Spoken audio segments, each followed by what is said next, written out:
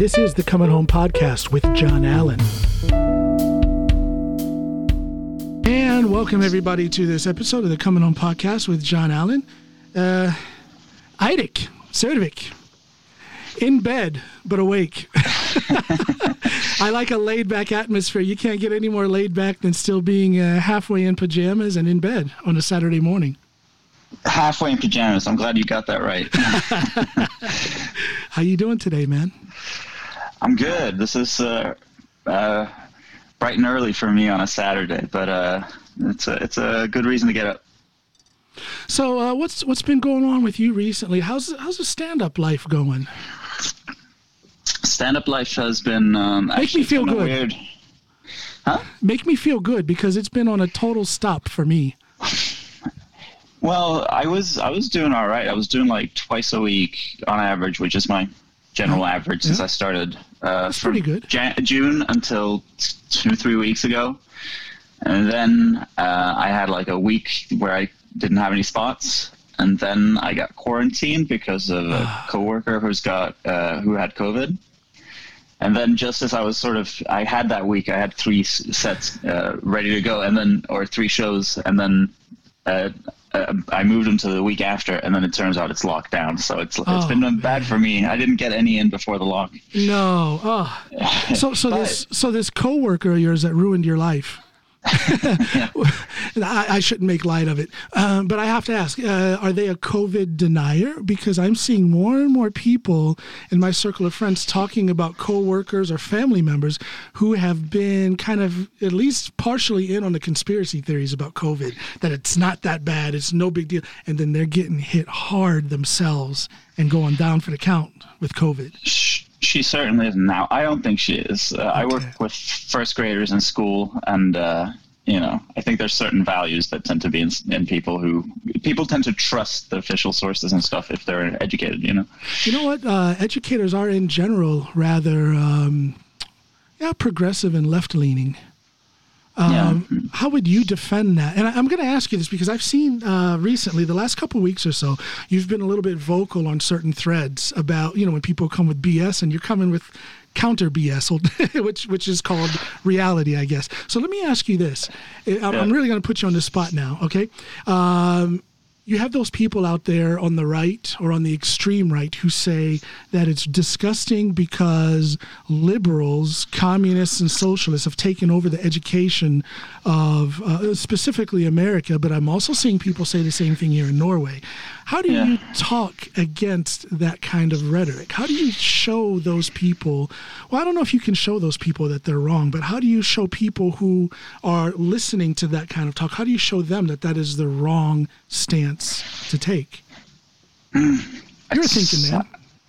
Yeah, I try to be. I try not to comment on comment sections though, because I find I don't get much back for it. I see you talking truth to power, shouting at Trump and stuff. That's. I'm like, where do you get the energy? I did that in my 20s, and now I'm like, life's too short. But to your point, how do I do it? I try to not get emotional worked up. I try not to. The more experience I get, the more I try not to attribute things to, psychological motivations. Once you've done that, then you've kind of lost, right? You're lost, if you're trying to tell people, why are you saying this? Then you're knowing their head suddenly, Yeah.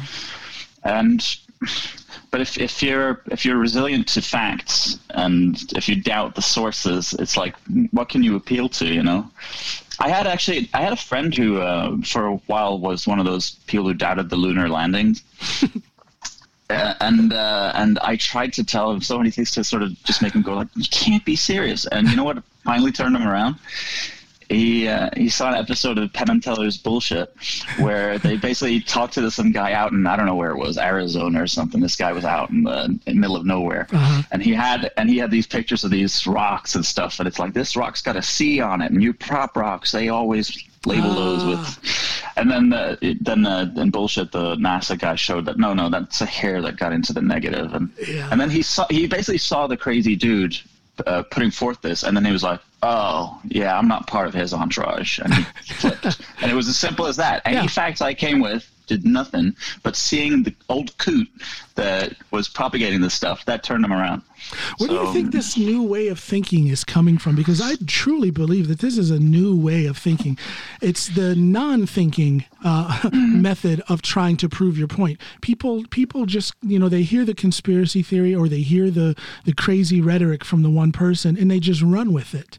They don't do any research. They don't back it up themselves. They don't listen to any counterpoint that is based in fact. Where do you think that comes from? Honestly, I think that's biology. If you look at how our brains are designed, like, if the amygdala lights up, the fear center, then it bypasses the frontal lobe, which is where your rational and planned thinking goes. So, and I also think with the advent of the PR industry, right, which has learned how to push those buttons, this is why Republicans and other fearmongers do so well, because it can bypass the rationality of a lot of people. And most people, they don't take responsibility for their inner life, I don't think. They don't realize how much they can actually control and exert influence over how they feel and how they act. So you think this non-thinking way of doing things actually has a thought-out process behind it? Yeah, or just it's what works, and so it's what we do. That's another trait in evolution, right? But someone, the fat cats on the Republican side, the Republican leadership, they have to be aware that there is this natural tendency for people to run with that type of thought. So there must be some organized thought process and planning when it comes to the exploitation of that non-thinking way of going through life. Yeah, that's the question. I'm not so sure the puppet about. And the puppet master, in other words. Yeah. I'm sure there must be some people who are, up at the top who know exactly what they're doing when they're inflaming senses and sort of making people knee-jerk. Well, but I don't. I think most people are unwittingly taking part in this. I think so too. I know some really good people. I mean, good salt of the earth people that I felt a certain kinship with, at least intellectual kinship with, pre-2016. And it's been this observation of their slow gravitation over the last 4 years to where we are now, with people who hear Trump say that the election is a sham and they just blindly believe it. Yes, it's a sham. Without putting any thought into it, without demanding their source, which is Trump. They don't demand that their source comes with any proof. They're just listening to it. And I've seen people that I thought were rational, reasonable. I don't want to say intelligent, because I don't think you have to lack intelligence to follow someone. Oh, absolutely. Like Trump is. I don't think it has anything to do with intelligence, but I am in this current search of what is it that makes people, when they're otherwise thinking and rational, what makes them blindly follow someone like him? And then they turn it around and they make this straw man argument, and they'll tell people like you and I that we're the blind ones. As we sit there ticking off fact after fact, fact checking and facts and figures, numbers don't lie, for example, when it comes to the election, we'll show these reasonable facts, but they'll tell us we're the blind ones. You'll have people on the other side doing the same. You're probably familiar with Ben Shapiro and his famous sort of facts don't care about your feelings. Like that stuff's being appropriated on the other side as well.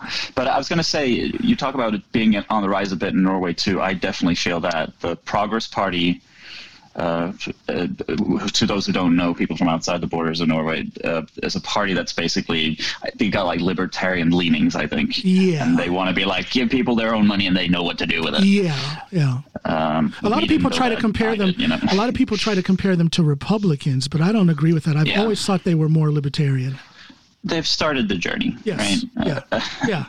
But I was going to say that I've noticed more and more that they do the same-ish things. Like they point to immigrants and make people suspicious of them. They point to government waste and talk about how you know what to do with your own money, and they're using the same playbook. Yes. So yes. Yeah. Ah, man, what you got in the cup there? I got me some black tea with sugar. Black tea with sugar. Yeah. I have I'm into this thing now where, because I took a couple of steps away from cappuccino. I'll take a cappuccino or a coffee mocha now if Snoopy and I are out and about and we decide to step into a Starbucks or something.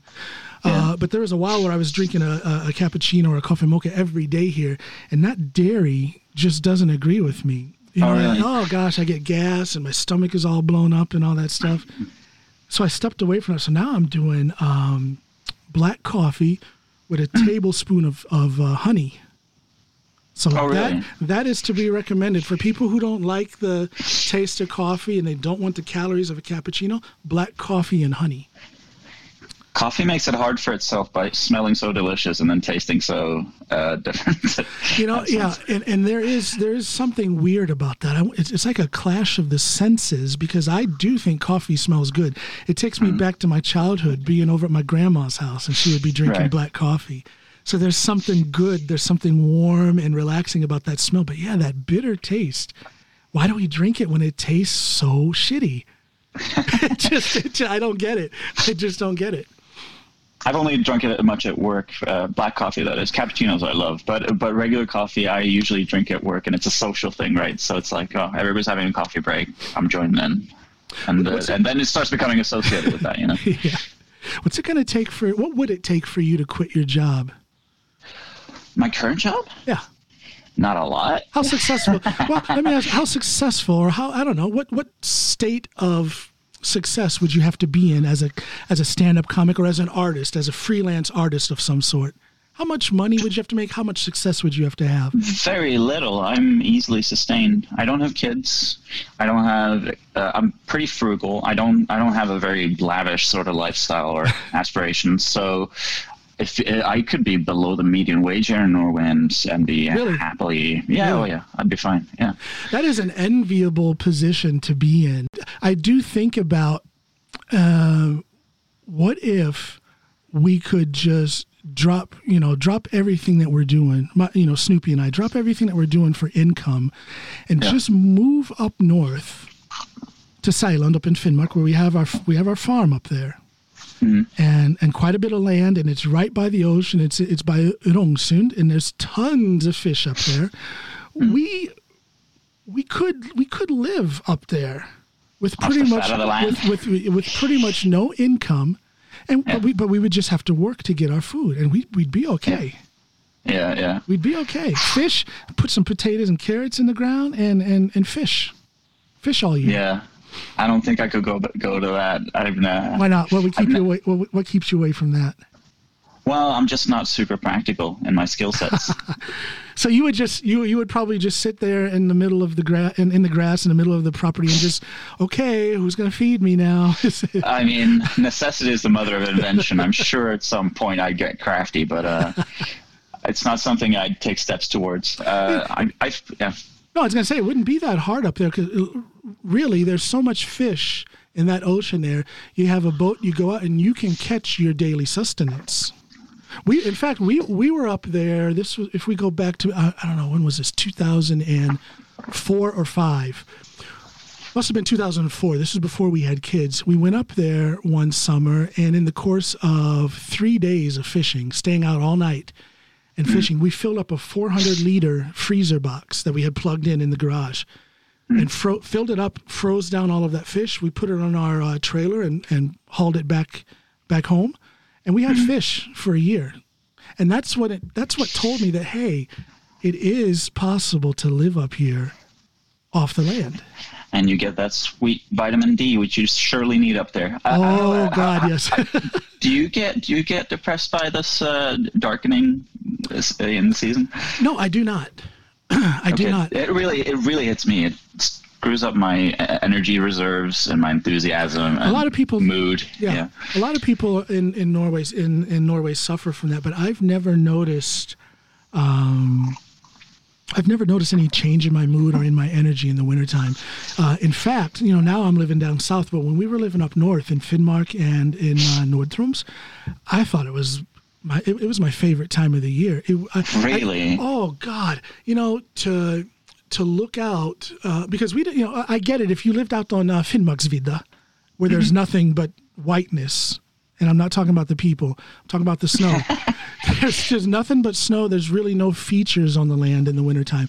But where we lived, which was coastal northern Norway, you have the Alpine mountains coming pretty much right up to the ocean. So you have that beautiful contrast of water from the ocean, land, these beautiful white mountains, and then the sky with the northern lights and the full moon hitting off of that snow in the mountains. It was, I don't know, man. It's like living in a piece of artwork that's changing every day. It was beautiful, man.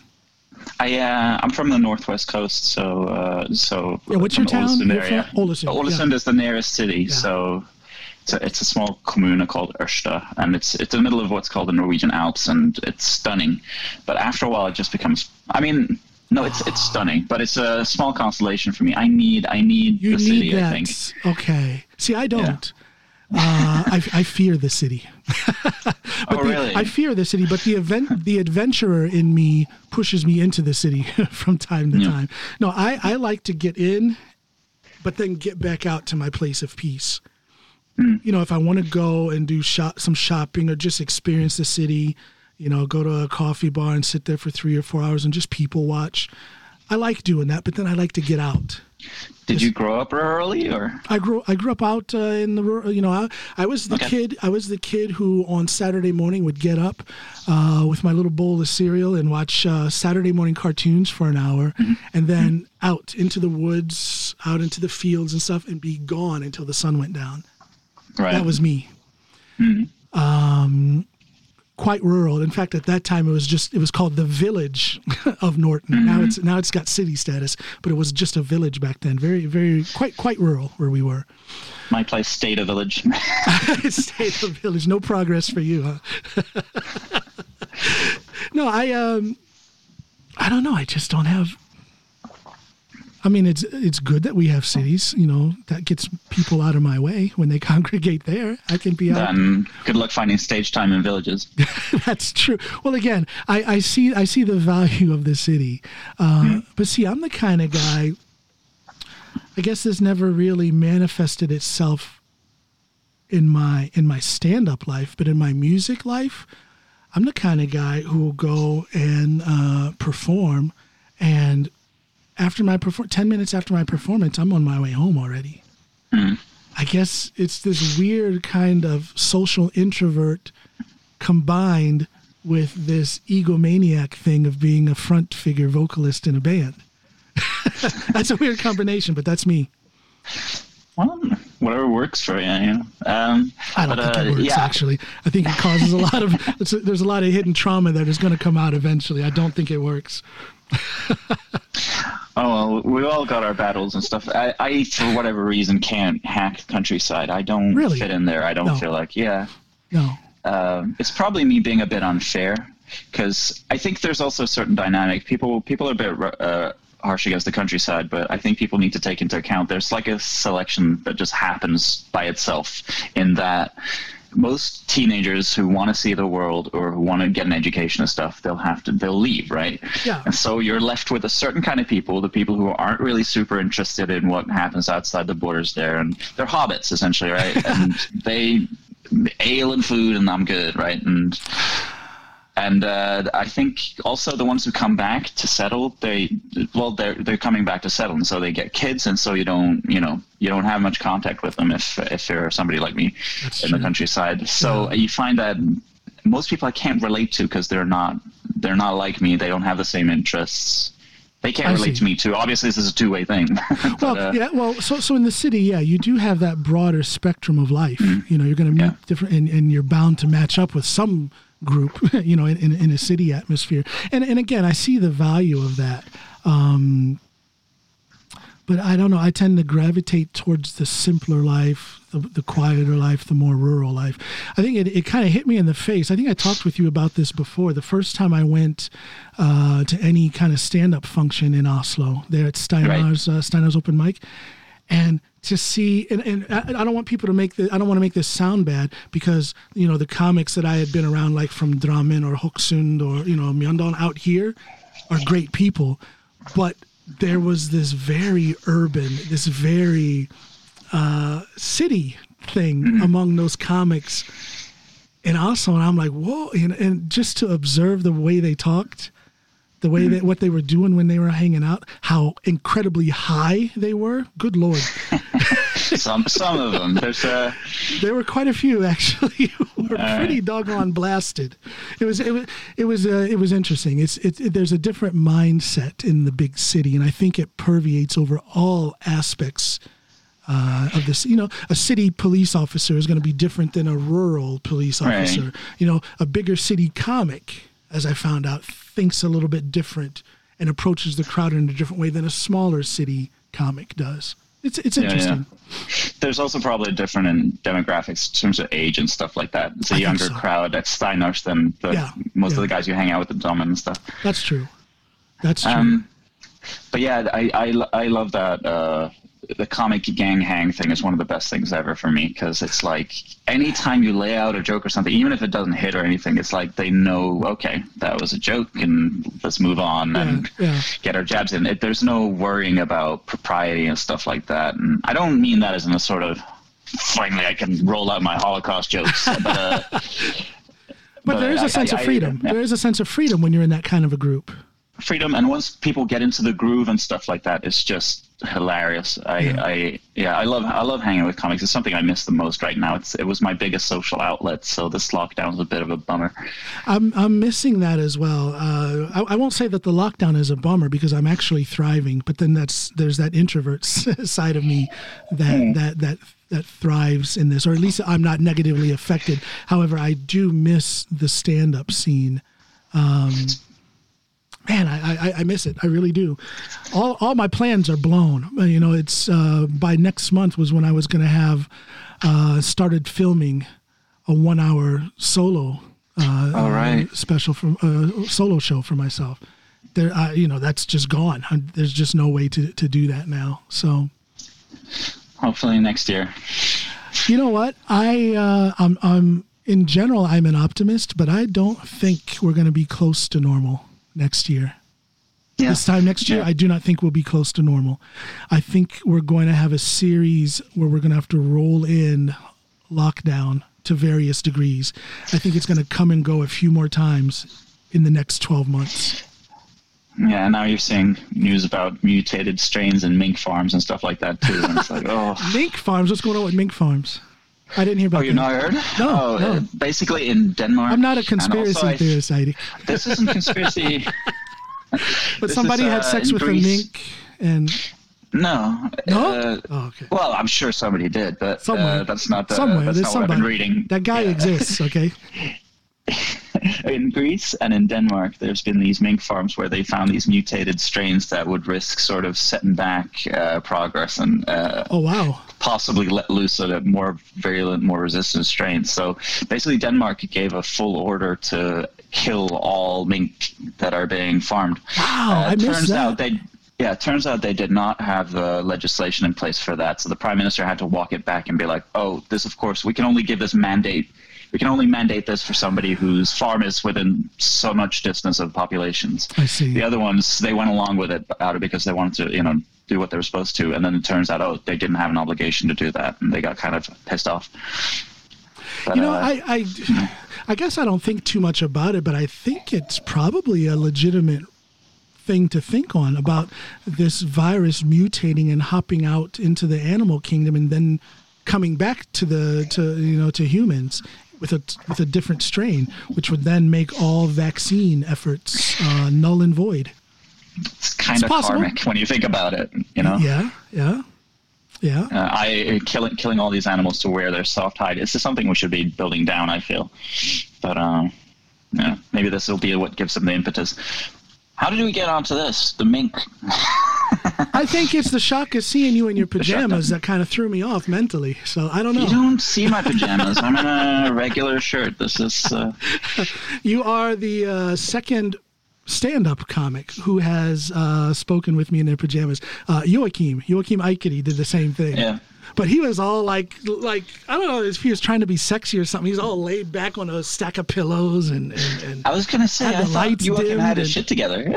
Joachim needs help. I think we need an intervention. That's why I feel this kinship with him. All right. I love that guy. He's kind of Joachim is kind of a Renaissance guy. He's an educator.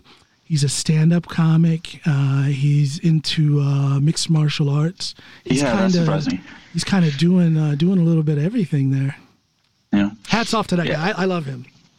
Yeah, me too. When I first saw him on stage, I gave him a pat on the back. I was like, "That was your first time. You seem so comfortable." It's like I envy people who look like that, because I know I'm shaking like a leaf in the beginning. I saw him in Drammen. I don't think it was his first time, but one of his first times. He was out here in Drammen, and he was, you could hear, it sounded like somebody was shaking him by the shoulders. He was talking like, you could hear the shakiness in his voice, but he got through it. And the material was good. The delivery suffered because he was so nervous. You could hear his voice shaking. That's weird. I've never seen him nervous on stage. Yeah, he was nervous.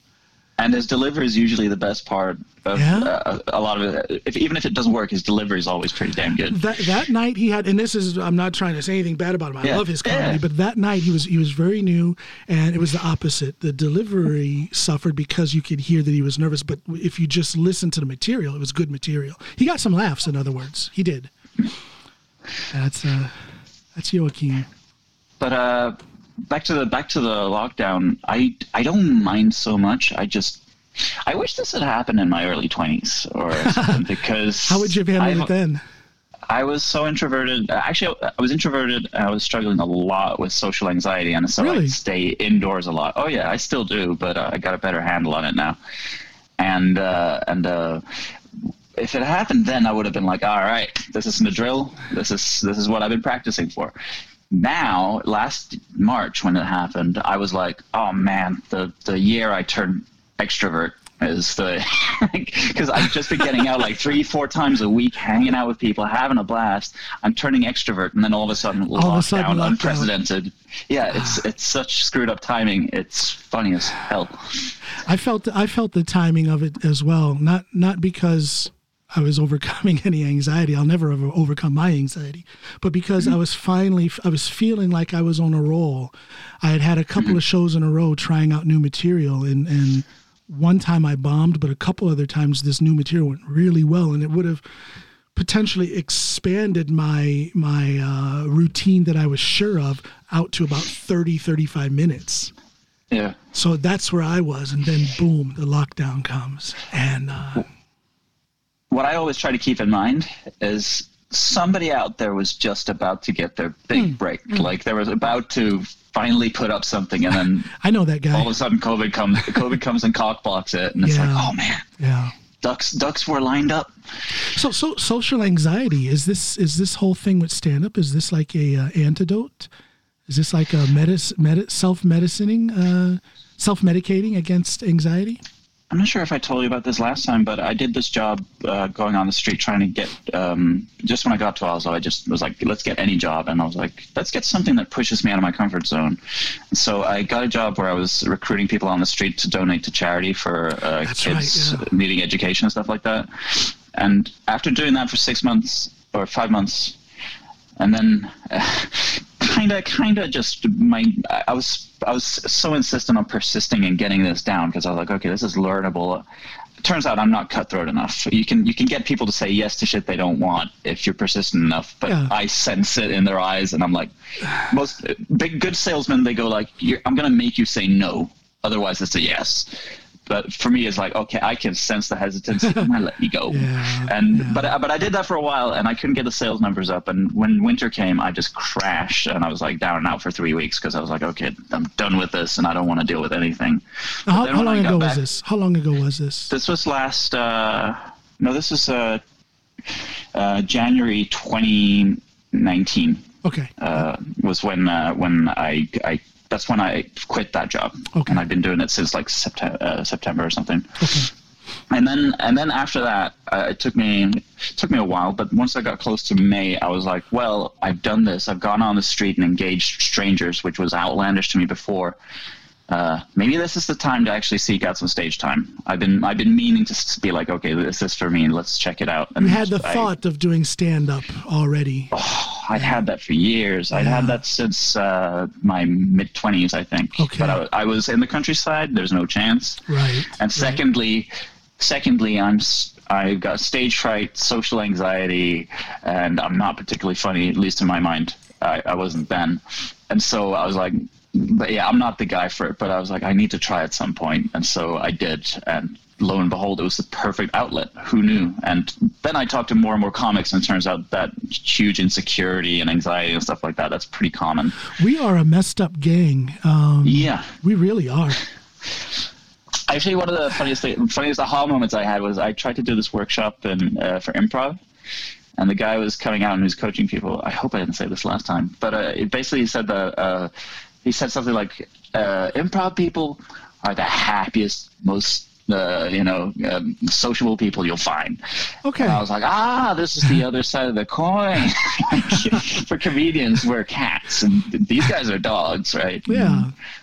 Well, their tails are wagging together, and You may have talked about that the last time. I can't remember. I don't remember anything, Eirik. And my listeners don't. My listeners never come back. They hear one episode and they disappear. So every week is a new it's a new set of listeners. So if you repeat yourself, it's okay. But let me ask you this about the improv thing. Did you do that with thoughts of possibly getting into acting? Oh no.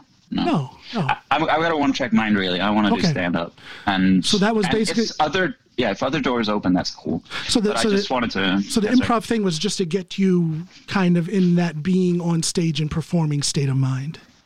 That the getting quick being flashes quick on quick on your feet and just practicing that. And I was like, it's a lot of people talk about doing improv and how it ties into the creative, comic arts and stuff like that. So I was like, it's free. I can go try it out, and let's see what I can do to gain new perspectives that might help me. It turns out I feel like it didn't do much for me, but it was one workshop, so I'm probably being a bit too short with it. Maybe. It's but you would take. You're not one of those guys who will miss an opportunity because you have that one-track mind, are you? What if you got an opportunity to be an actor? Would you have the cojones to say yes to that? Now I would, yeah. When I was younger, I wouldn't. Okay. Yeah. Now I'm more of the mindset that you wind up regretting more the things that you didn't do, right? So yes, yeah. And I don't know. It depends. They wouldn't shove me on a stage for a show or behind the camera and put it out unless I can do it. So it's like, if I screw up, it's like, okay, the set knows, the rest of the world doesn't know. That's right. I do have some screen time this year. Do you? Technically, as a background artist, right? Yeah, I was an extra for a show called Norskish, like the first episode or something. So they needed people in 17th of May outfits, and I got this bunad, this West Coast bunad, and I showed up and faked small talk in the background. Cool. Yeah. Why can't somebody write that script here in Norway where they call for a 50-year-old, 130-kilo black guy from the States? I want that role, okay? I want that role. Somebody write that for me.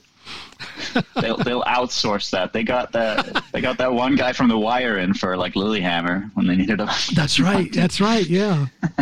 Outsourcing. There was this. So this is going back some years. This is at least 15 years ago here in Norway. They had a series of commercials for something, and I can't remember what it was, but it was TV ads for some food product, like a boil and bag type of thing, Findus or something like that. Mm-hmm. And they were trying to play on it being like a derivative of American cuisine.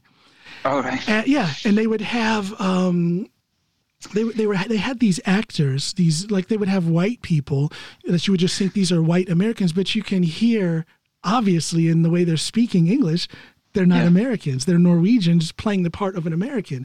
And it's like, come on, I know there's at least a handful of Americans here who could step in and do that role. Yeah.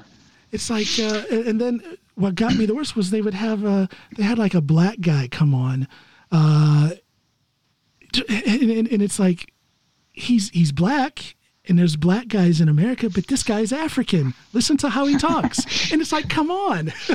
There's room for me in there somewhere. I was going to say, I remember there was an advert for pizza or something on TV, and it was like California pizza. And my ex-wife, she's from LA, and she pointed out, like, first of all, there's a lot of meat on that pizza. If you know Californians, they're not going to have that. And second of all, that girl talking about the pizza, she doesn't even have a West Coast accent. And it miffed her a bit, but it's like for the most of the target audience, that's not going to matter at all. They're not going to pick up on that. Yeah, I know. I get it. I'm a stickler for that stuff too. It's like some people out there are going to pick it up, and it's going to undermine you in their heads. Well, it makes it seem less than professional. Yeah. Yeah. Anyway, somebody will discover me. You need a black guy in a commercial or a film role, I'm right here. I'll do it. When I make it big, and well, I've already got a token black guy.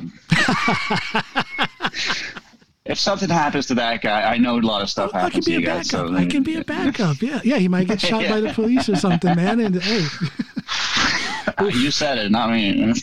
we have there's dog years and then there's black guy years. We don't live as long as you guys. Depends on the police, as you say. They're different here. I remember this is funny. I had a friend visit me from Germany, and my ex-wife was going with us too. And American, and Norwegian, and a German go out, right? And after sounds like the start of a dirty joke. I know. So there's an American and a Norwegian and a German. They walk into a gas station because we'd just been out drinking a bit, and we were like, let's get some grub, and it's the only place that's open on the countryside where I'm at. And we were standing in line, and there was this guy, this policeman, big burly policeman, standing in line behind this guy, and this guy turns around to him and goes, "You know they don't sell donuts here." And the policeman just had this big grin on his face. He's like, "Oh, that's hilarious." That's a good one, yeah. Yeah, I love that. It's just like, let's rip the policeman a bit. I think Norwegian police would tolerate that kind of joking from the public better than American police would. Norwegian police seem a little bit more laid back, less aggressive, less ready for a fight, less looking for a fight. For now, let's see what happens once the social systems have been eroded here. And do you think that's going to happen, though, anytime soon? Oh, absolutely. Yeah, we're working towards it. You've been seeing them building down measures. It's so funny to me, like, in the 80s and stuff, I wasn't alive, but from what I understand, we did not have to close, infant sections of hospitals and have like, if your infant's got a heart problem, it's got to need to be airlifted now. Like, they're closing down services and hospitals on the West Coast and where I'm from. We had to like rally and go with torches and show our support for the local hospital in Volda. I remember that. Yes, Volda. Yeah. Yeah, and if they shut that down, like, there's people an hour south who rely on that, and after that, it's like, we need to take a ferry or get airlifted to get to somebody if it's urgent. It's like, how much money are you going to waste on that? How much competency are you going to lose? We got to ride on one of those twin prop hospital planes when now Snoopy's probably going to yell at me for putting her medical situation out there, but there was. How do I say this? Let me edit myself here. For whatever reason, when she was pregnant with our son, our daughter at that time was like a year and a half, almost 2 years. But we all had to pile on this plane because we had to be flown to the hospital in Hammerfest. Mm-hmm. Because to drive there would have taken, if the road was open, 4.5 hours. Yeah. And we had a medical emergency. We had to go now. And then when it was time for our son to be born, we had, the term date came, 9 months for humans, 10 months for crazy people like my wife. And the term date came for him to be born. And we actually planned it. We actually said, okay, now we drive to the hospital and they will induce the labor. All because if something were to happen, it's going to take us hours. He was born in December, so this is in the middle of wintertime, and the roads sometimes are not open. And then what would we do? What if the weather is just so bad you can't get a helicopter in? What are we going to do? Yeah. So we had to plan. In such a land of plenty, to have logistics be a medical issue. I think it's a shame. Well, I think it's a shame. Yeah. my point was going to be, we're richer than we've ever been. Like, we're living off interest. But the social services are being less and less available. And we still have to cut in essential services and stuff. It's crazy to me that we're so prosperous and so much richer than we were in the 80s, but our considerations done by politicians are different. And you see them raising the wages for themselves and then lowering them for other people. No, we're not lowering, but not keeping pace with inflation, right? And then they lower the taxes a little bit, so I get like 200 kroner more a year. It's like that's gee, thanks, Yeah, that'll help. Yeah, but isn't there something to be said for the way Norway has handled the corona situation? People have done fairly well. There's not this large number of unemployed. There's not yes, businesses are struggling. Yeah, but we're not seeing businesses go under like people had predicted. Yeah. In a time of crisis, there's something to be said for that. Yeah, this is a perception thing. You can't spin it if you let business and people's lives collapse, right? So I also think that's partially behind some of the measures. They want to show that they're acting, that they're doing something about it. So sometimes the measures they implement are for show more than for effect. Yeah. For example, closing down, you see restaurant business, and what we're talking about, comedy and opportunities, bars and stuff like that, right? Bars and restaurants have been shown to have some of the lowest transmission rates you'll find. It's like, it's not really where it happens. And they're being closed down, and I think it's mainly for show, and those are the businesses that are going to be struggling going forward. Apparently, a lot of people are talking about bankruptcies, and like, you're only going to have the main actors who then can consolidate and buy up more real estate and homogenize everything, right? But did you see here a couple of days ago, they came out with some numbers about how much money musicians are getting? Oh, yeah. For example, like Kurt Nielsen is getting like 13 million to compensate for concerts that he hasn't been able to hold. I hope that's going to his people in the background for him as well. I was going to say, I would hope, because that 13 million is not 13 million that he would have made personally. I hope he does filter that down through his support system, his crew, if you will. And I'm sure, well, I'm not sure, but I would hope they put measures in place to ensure that that's the way it works. Yeah, there are caps for other industries, so that's. I saw that case, so it's curious. Yeah, I don't know that you can get that many millions, and then the cap for other people is like, I don't know, what is it, under 400,000 or something like that? Yeah. But I think of people like our good friend Zahid Ali. Okay, he's not a musician, but he is a professional actor / comic who hasn't been able to work even close to his capability due to COVID. But I doubt that he's gotten a single red penny from the Norwegian government. I'm wondering, how do they choose to have such focus in supporting musicians, which is a good thing. I'm a musician. I didn't get 13 million for concerts I would have missed. But they do this for one branch of the arts, but not for another. Zahid Ali's got a sense of humor. He'll be all right. he'll laugh his way through poverty. I'm not sure how they. I'm not sure. I'm not taking a look at the language and stuff. Generally, if I take a look at politics and stuff, I tend to be more global-minded or look towards major centers like the U.S. Right. So I have way more of a clue about the U.S. election and primaries than I do about the Norwegian process. Well, that is a thing. That is a thing here in Norway. You guys are much more preoccupied with the American political system than your own. Yeah, I think. Most people don't have a clue, though. I don't think. I think that's. But you got a lot of junkies that do, and I think this goes for around the world in general, because the U.S. is significant to other countries, right? Sure. But I think I'm above average when it comes to sort of, like I said, I've followed the primaries for the Democrats both in 2015, 16, and this year. Yeah. Was terribly disappointed both times by how it played out, and also it's precursor for you see the same sort of stuff happening here. Like the Progress Party, they talked a bunch of years ago about for-profit prisons or private prisons. That's right, yeah. And it's like, have you taken a look what's happening elsewhere? Good Lord, I don't understand how that is. How does the human race accept something like that? It's such a disgusting way of doing things. And I'm not one of these people who's like an ultra liberal and thinks that that America should be soft on crime. But good Lord, the way they're running things now with the for-profit prisons and this pipeline, especially in communities of color, this pipeline from the cradle to the prison system.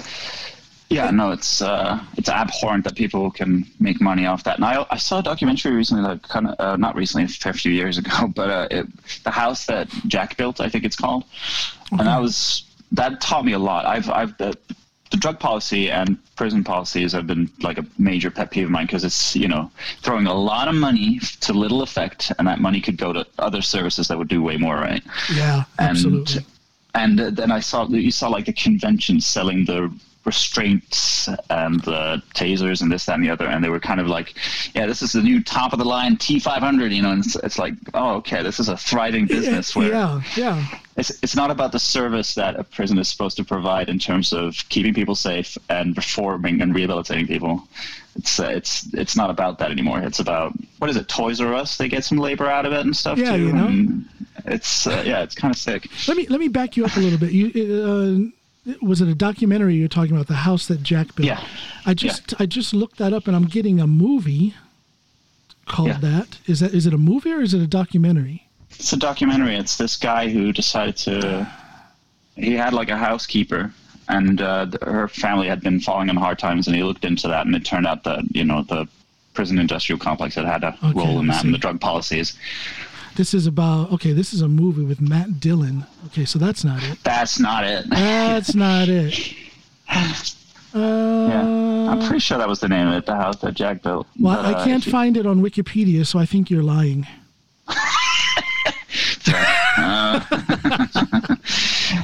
No, I love documentaries like that. I love documentaries like that. I was trying to find it. Yeah. Another thing that blew my mind about that one, though, was they were talking about here's the timeline of, I'd heard this kind of point before from, if you're familiar with Noam Chomsky, he talks about how, like, in the 1800s in the UK, they made gin illegal, but brandy was fine. And so poor people could be prosecuted because they drink gin. Rich people with their brandy, they're fine. And that it's more tied to class than anything. It's a way to regulate dangerous masses. And they talk about how the opiate illegality in California, that was to keep down Chinese people. Tinctures with opiates, those are fine.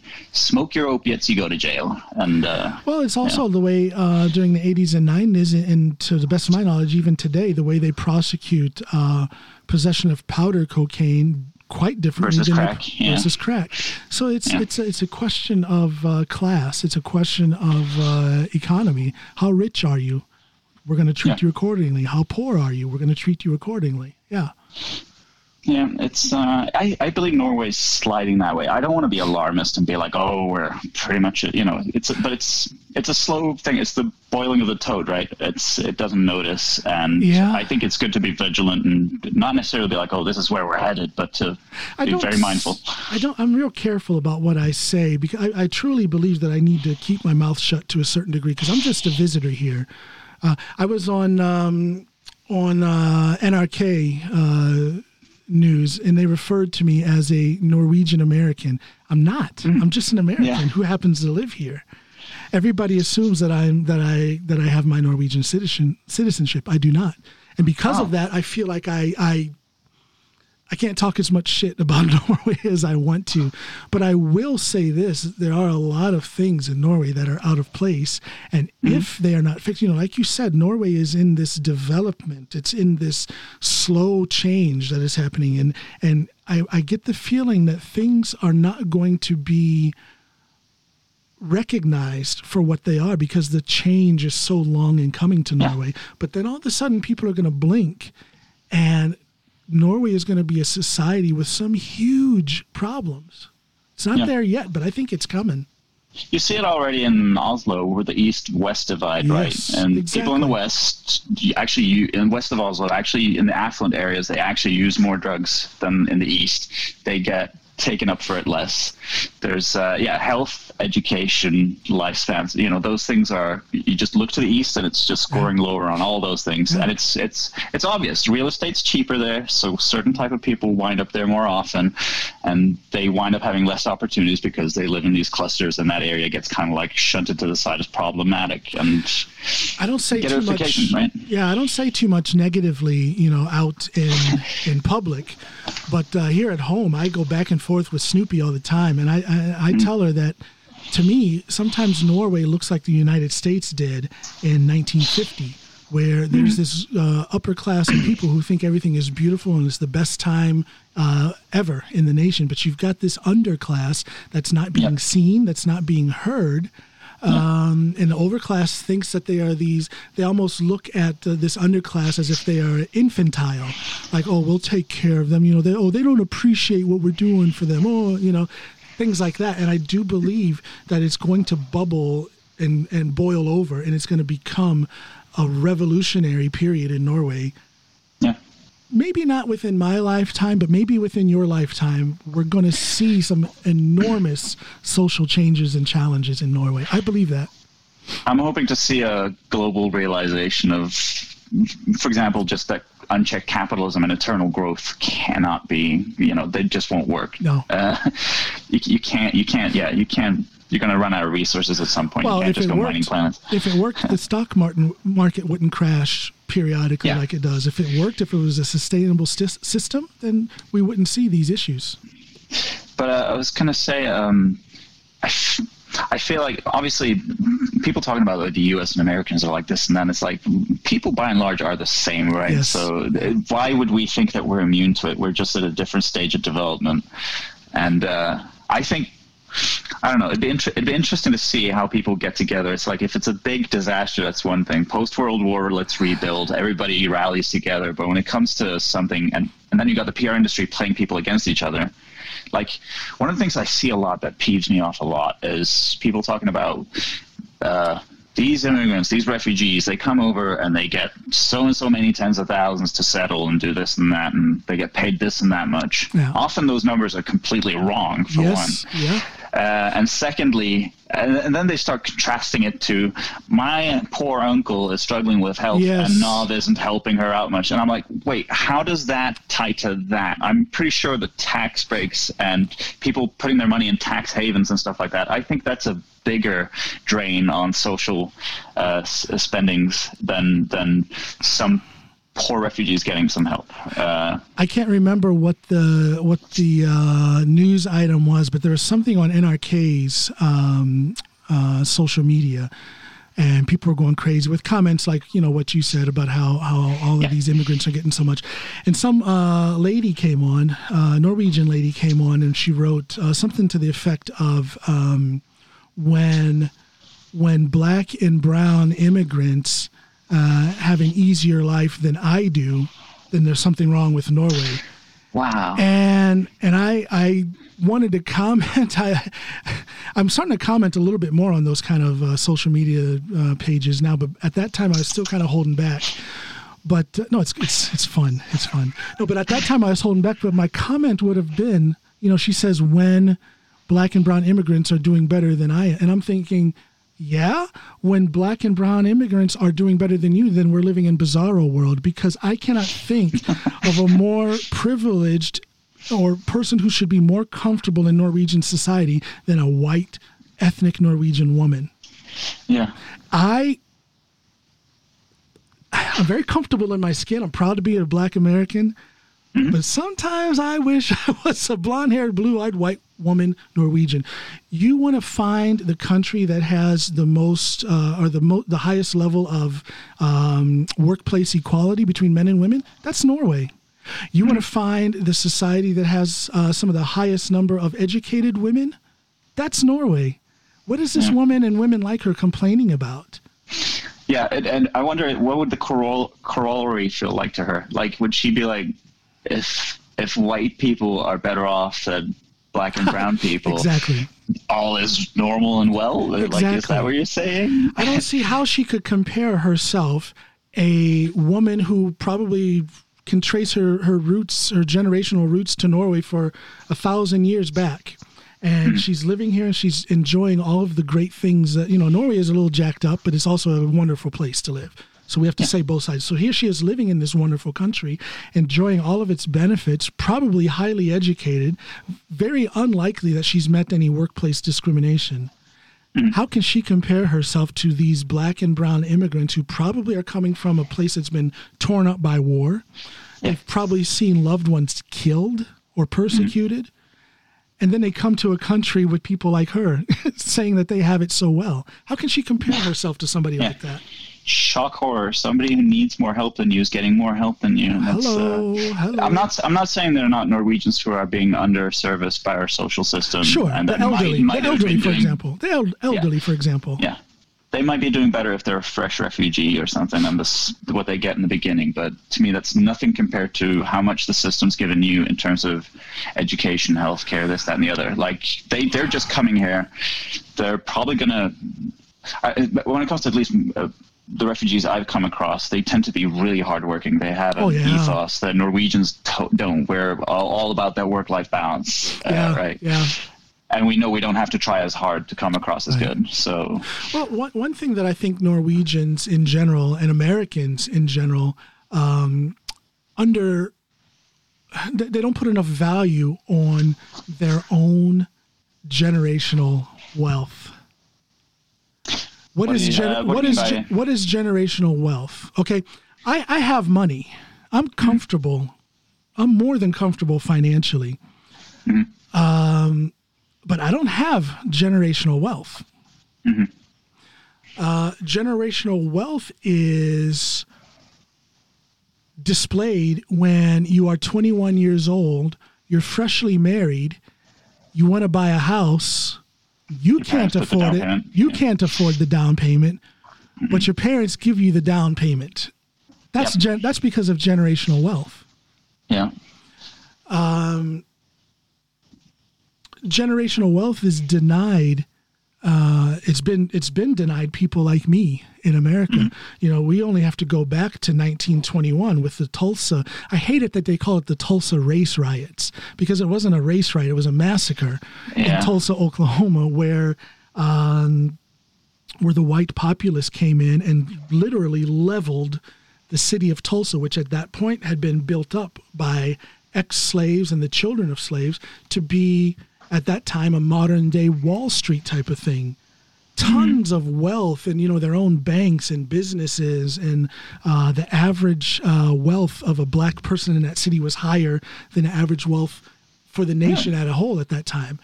That was the beginning of some generational wealth. That would have been what? Like, my grandmother was born in 1919, so I could be the third generation of wealth in my family. And instead, I'm the first, maybe barely the first, because of things like that. Fingers crossed. Yeah. Fingers crossed, because of things like that. You know, and then you have here in Norway, you know, everybody is very familiar with the laws of inheritance, arveloven and stuff, where things get passed down from father to son, or, you know, mother to daughter, and that wealth stays within the family, and that is such a foundation from which people can jump to new heights. And I don't see, I see very few black and brown people here in Norway who can talk on the subject of generational wealth. They don't know what it is. They've never seen it. They've never experienced it. So for a blonde-haired, blue-eyed, ethnic white woman here in Norway to say that these immigrants who have just come here have it better than her, I don't get it. It is relevant that diversity is kind of a new concept to us. We're so homogenous. We still are. That's another thing that tickled my ex-wife, because she's from LA, like I said. Yeah. She was a minority in her own neighborhood. Okay. And she was wigged out by how many white people were around her on the West Coast. She's like, this is not normal. I'm used to having more Asians around me. and people in Norway, I guess this is kind of, when you're used to being the majority, or just even the total, there's no minorities around you at all, like when I grew up on the West Coast, then it doesn't take a lot for you to be like, oh man, they're everywhere, right? So one or two pop up and all of a sudden it's a flood. Whereas to other people, it's like, you don't have anything like diversity yet. So I think we're just sensitive to it, and we're still kind of new in being a multicultural society. Let me ask you this. When was the last time you saw a black man And I'm not talking a brown man. I'm not talking someone from Pakistan or India. I'm talking a black man, black skin, African descent. When was the last time you saw a black man on Norwegian news speaking? Not being spoken about, TV. Not being spoken about, but speaking. I don't watch TV outside of streaming and stuff, so I wouldn't know. Oh, man. But yeah, when I think about it, that is something. I can't point to anything in my, like you said, Pakistanis and stuff like that. Those have a bit longer history here, from the 60s, 70s. But yeah. I can answer that. I have yet to see a black man on a Norwegian news program that is strictly news, not entertainment. I'm not talking like Mad Con when they were popular and they were on Seinfeld with what's his name, Harold and whoever, or Skavlan or something like that. I'm talking about a black man on the news speaking about something that didn't have to do with entertainment or sports. I've never seen it. Chava talking about COVID? No, I'm just kidding. No, but I'll say this: I've never seen it. I could have seen it if I watched myself. Yeah, I haven't seen my own recordings on there, but that and I was talking with my wife, and I actually had another person. I don't want to name them. No, I'll name her. Yeah. Kim Fairchild, great vocalist and actress, black woman, American roots, American and Jamaican, and she told me, she kind of challenged me in a way, because my podcast, as everyone hears, is basically just conversations with people who I admire. Yes, I admire you, Eirik. But when I go solo on my podcast, I am talking about social and political things, but then with a focus on all things United States. Kim Fairchild said I should turn my focus more to all things Norway, because there are no black men. Yeah. None. In the mainstream image of Norway who are speaking on those things. We are spoken about when we do something wrong. We are there to entertain on national TV, on some of these late night, these Friday night programs in the context of entertainment or sports or something. But Kim Fairchild said, I would be looked up to, and I would probably feel pretty good if I would turn my focus to Norwegian issues, because there's no black man doing that. You've been invited on TV to talk. I'm assuming because I didn't check it out. Man, I'm digging for compliments. I'm digging to get a fan, and you haven't even seen. No, I the last couple of weeks. When was it? 2 weeks ago, I had 4 national radio and TV appearances here in Norway. And of course, it's I'm kind of halfway joking about it, but it is a very humbling experience to be given the opportunity to speak my mind on a national platform like that. It's incredibly humbling, very cool, but very humbling and a little bit overwhelming. Yeah, but you were it was about U.S. election and stuff like that. Yes, but also some things that have to do with what's happening in Norway as well.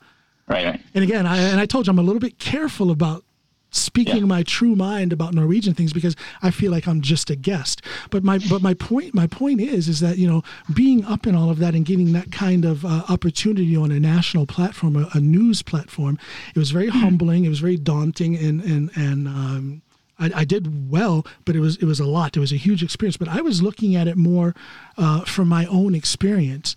But people like Kim Fairchild, people like Snoopy, my wife, and a couple other friends, like, hey man, step back and think about what just happened, because we don't see black men speaking at that level of exposure with that, with that viewpoint, with that type of eloquence. And I'm like, you know what? They're right. I've never seen it either. And I never thought about that before. Neil deGrasse Tyson made this point, the astrophysicist, right? He was talking about how when he grew up, and was getting into astrophysics, it felt a bit like he was indulging himself, because there's bigger issues for the black community to deal with than what's going on in this core of stars. And then when he got invited on TV to talk about some astronomic phenomenon or something going on, he paused and thought, wow, I think this might have been the first time where an African American's on TV not talking about something pertaining to the black experience. Yes. Right? So if you get on TV as a minority, often it's minority related stuff. It's not about the wider picture. Exactly. We got white people for that. Exactly. Yeah. These things, the first time I got on TV, I was on God Morgen Norge, and that was specifically about the racism issue in the United States. So that was a black issue, but I didn't feel exploited or anything. I was, again, honored that I got to speak from such a platform. But this time around, they weren't looking for me to speak as a black man. They were looking for me to speak as an American living in Norway. And again, I didn't really think about it at the time, but some people have helped me to recognize how significant that was. Or was it not significant? Am I just another guy? Screw all this with responsibility to the black community. There's nothing special about this. I'm just a guy. I don't know. Which one is it? I wouldn't worry about it now. Check the history books in a couple of decades. Back in 2020. Yeah. Milestone moment. I was going to say... No, go ahead. Well, I'm about to derail it a tiny bit, so if you wanted to put in another point. You're a dream killer, aren't you? No, go ahead. Well, I was just going to say, you talk about being hesitant about talking about the Norwegian society and picking at it from as an outsider. Yes. Do you feel... I had this discussion with a friend of mine from Malawi, a fellow comedian called Anthony Kalinde. Yes. Who I forgot to give a shout out to last time. I felt bad about it. You were talking about English speaking comics. And who I forgot to get in touch with. I believe the last time we spoke some months ago, you had told me about him, and I'm like, yes, I'm going to contact him. And I haven't. And you didn't check the Stuart Lee clips. I'm going to have to get on your back about that.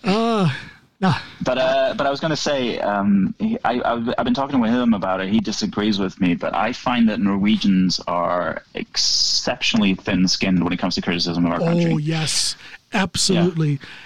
I can't even get a full sentence out, but Norway, and then people are just telling me to shut up and appreciate where I am. And what about America? What about America? And it's like, hey, I see it too, Are you number one on the world rankings? Yeah, no. Well, then, Yes, Norwegians do have thin skin. You guys have this, it's an almost striking pride in your country, and that pride kind of blocks, I think it blocks people from seeing the reality of Norway, which it's a good country, but it is very flawed as well.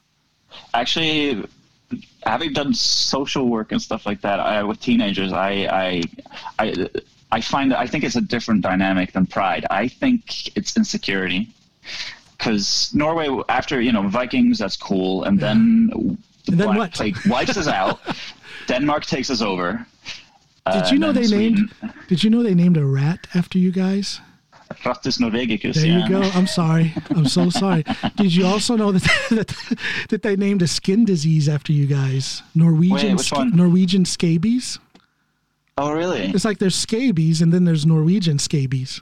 I'm sorry. Is that better or worse? You know what? I don't know. I think the Norwegian scabies is more privileged, probably. I don't know. Don't want none of that foreign scabies. Domestic scabies all the way. No, I don't. And again, I love living here. I'm constantly homesick. I do miss my homeland. I think that at its best, my homeland is the best place to live. But I'm doing fine here in Norway, but it is flawed. Just the very fact, I have to go back to this whole thing about my media appearances, and this isn't to brag about my media appearances because it hasn't brought me any profit, but to go back to that, I hadn't really thought much about. I mean, I felt how cool it was. I felt how intimidating it was, and I evaluated my appearances, my performance, if you will. But I didn't really think about there being any kind of landmark social significance, like my wife and Kim Fairchild and a couple other people are saying. And when I think about it, that's pretty sad that is the case. Big deal. Yeah. Why do you think, you're Norwegian, you know your people. Why do you think it is that you don't see black men on that platform speaking about those kind of things? Why is that? I'm not the only one. I'm not the only one that's thinking about these things. No, I got a friend called Abdi Said. He's a politician, quite outspoken and stuff, but he doesn't get on national TV about it, or most of the time. Why do you think that is? They probably feel like they have more senior sources to draw on, people with more experience and more of a credentialed people. And why would they're not among the most credentialed people yet, I guess. And why do you think they were, there would still be a bias, right?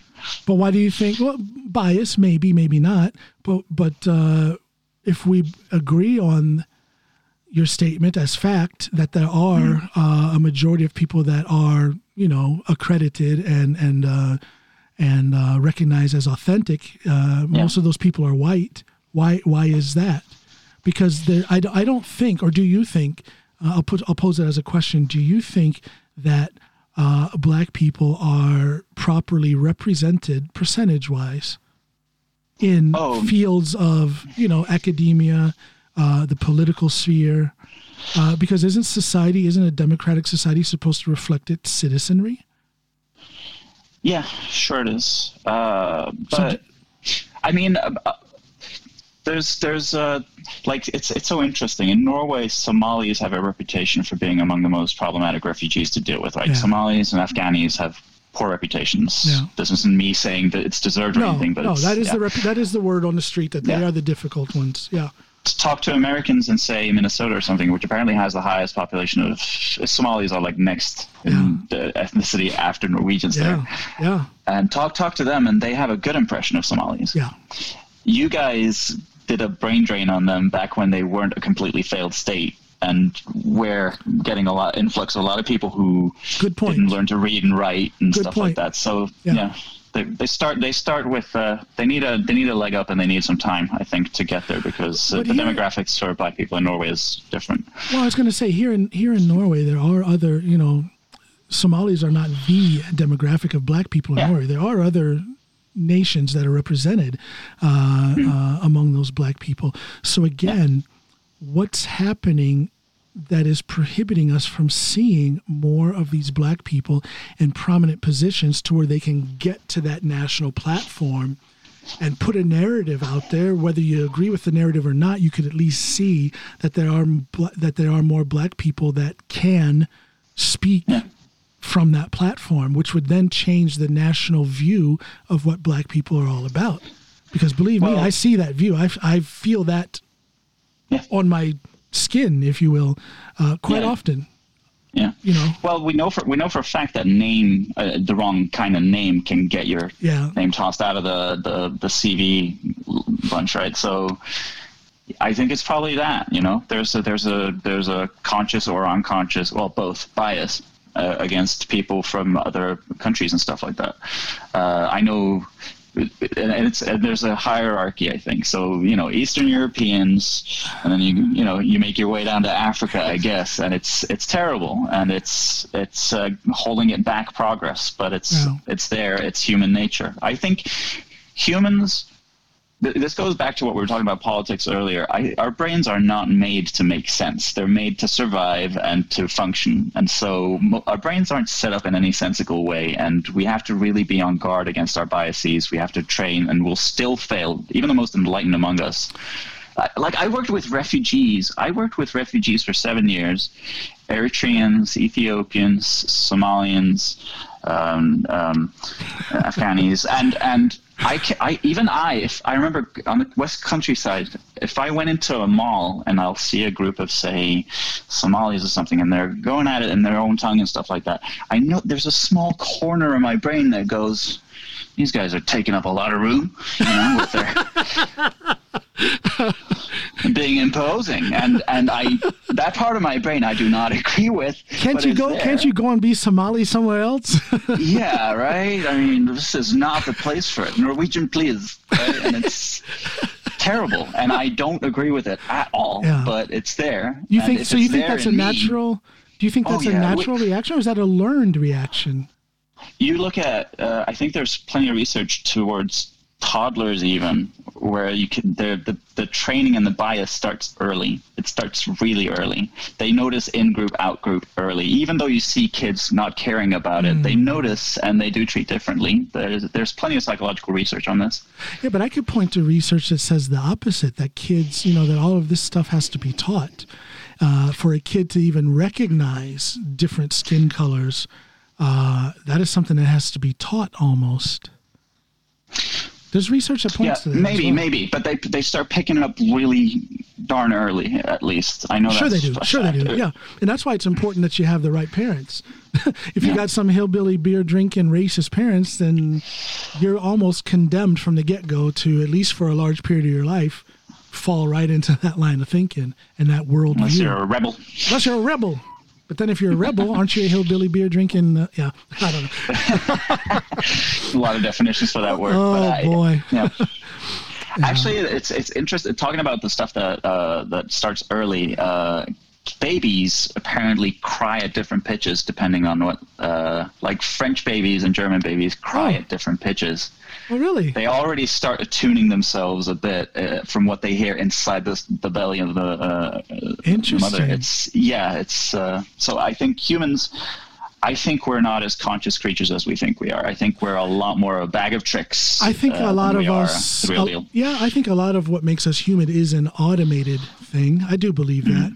But I also believe in the power of reason. I also believe in the power of the heart. In other words, that we all essentially wish one another well, but that there's a lot of ugliness in society that gets in the way of that, to where we become more selfish, more judgmental of others, less receptive, all of those things. I think those things are learned. I don't think that's human nature. Some people argue that is. I think human nature is the opposite. Human nature is giving, sharing, compassion. That's what I truly believe. Within the in-group. You know what? I'm going to come back to that because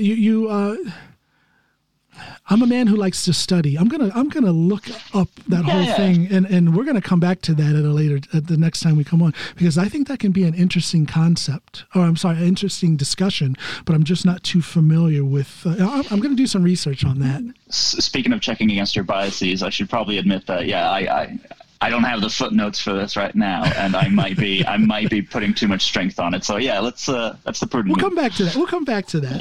Yeah. There's a lot of subjects where I should probably admit to way more ignorance. I come across as cocksure, I think. I think people think I'm arrogant and know-it-all, and I am pretty humble about how much I know, but I do think... No, because you're coming across as a guy who has thought on a lot of subjects. You're coming across as a guy who has a lot of opinions, but you're not coming across as a guy who is the end-all, tell-all. You're not saying, I know this, and you're not coming with that tone at all. See, that was 10 years ago. It was 10 years ago. You've grown out of that. That was when you were living in the country. No, but I this is why I like talking with you, because I like discussion. I love discussion.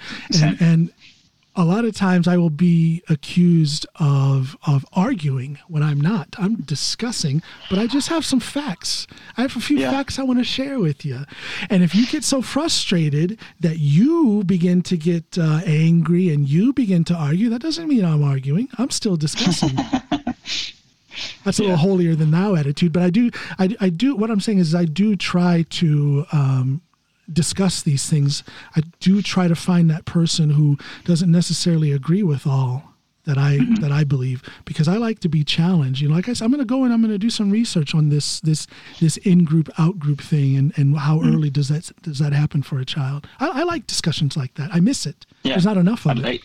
I'd love to have that chat. But by the way, when oh man, my brain is spacey. I was going to say that I love discussions too. Do you sometimes? I often get told that I'm being argumentative just for the sake of it, and I really don't like arguing. Yeah. I do like discussing certain subjects, and sometimes I feel like, no, I'm sorry, but you're wrong on this point. But that's. And I think some people who do that, if someone accuses you of being argumentative just for the, you just want to be an asshole.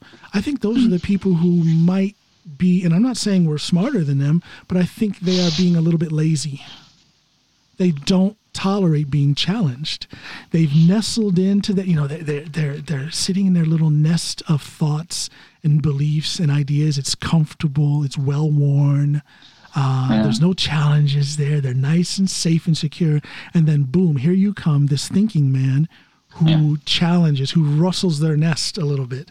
And they don't know how to react. That's my worldview you're screwing with. I was like, So I think it's people get a little bit lazy. They get a little bit too comfortable. And again, I truly believe that something has happened recently within the last between 4 and 8 years.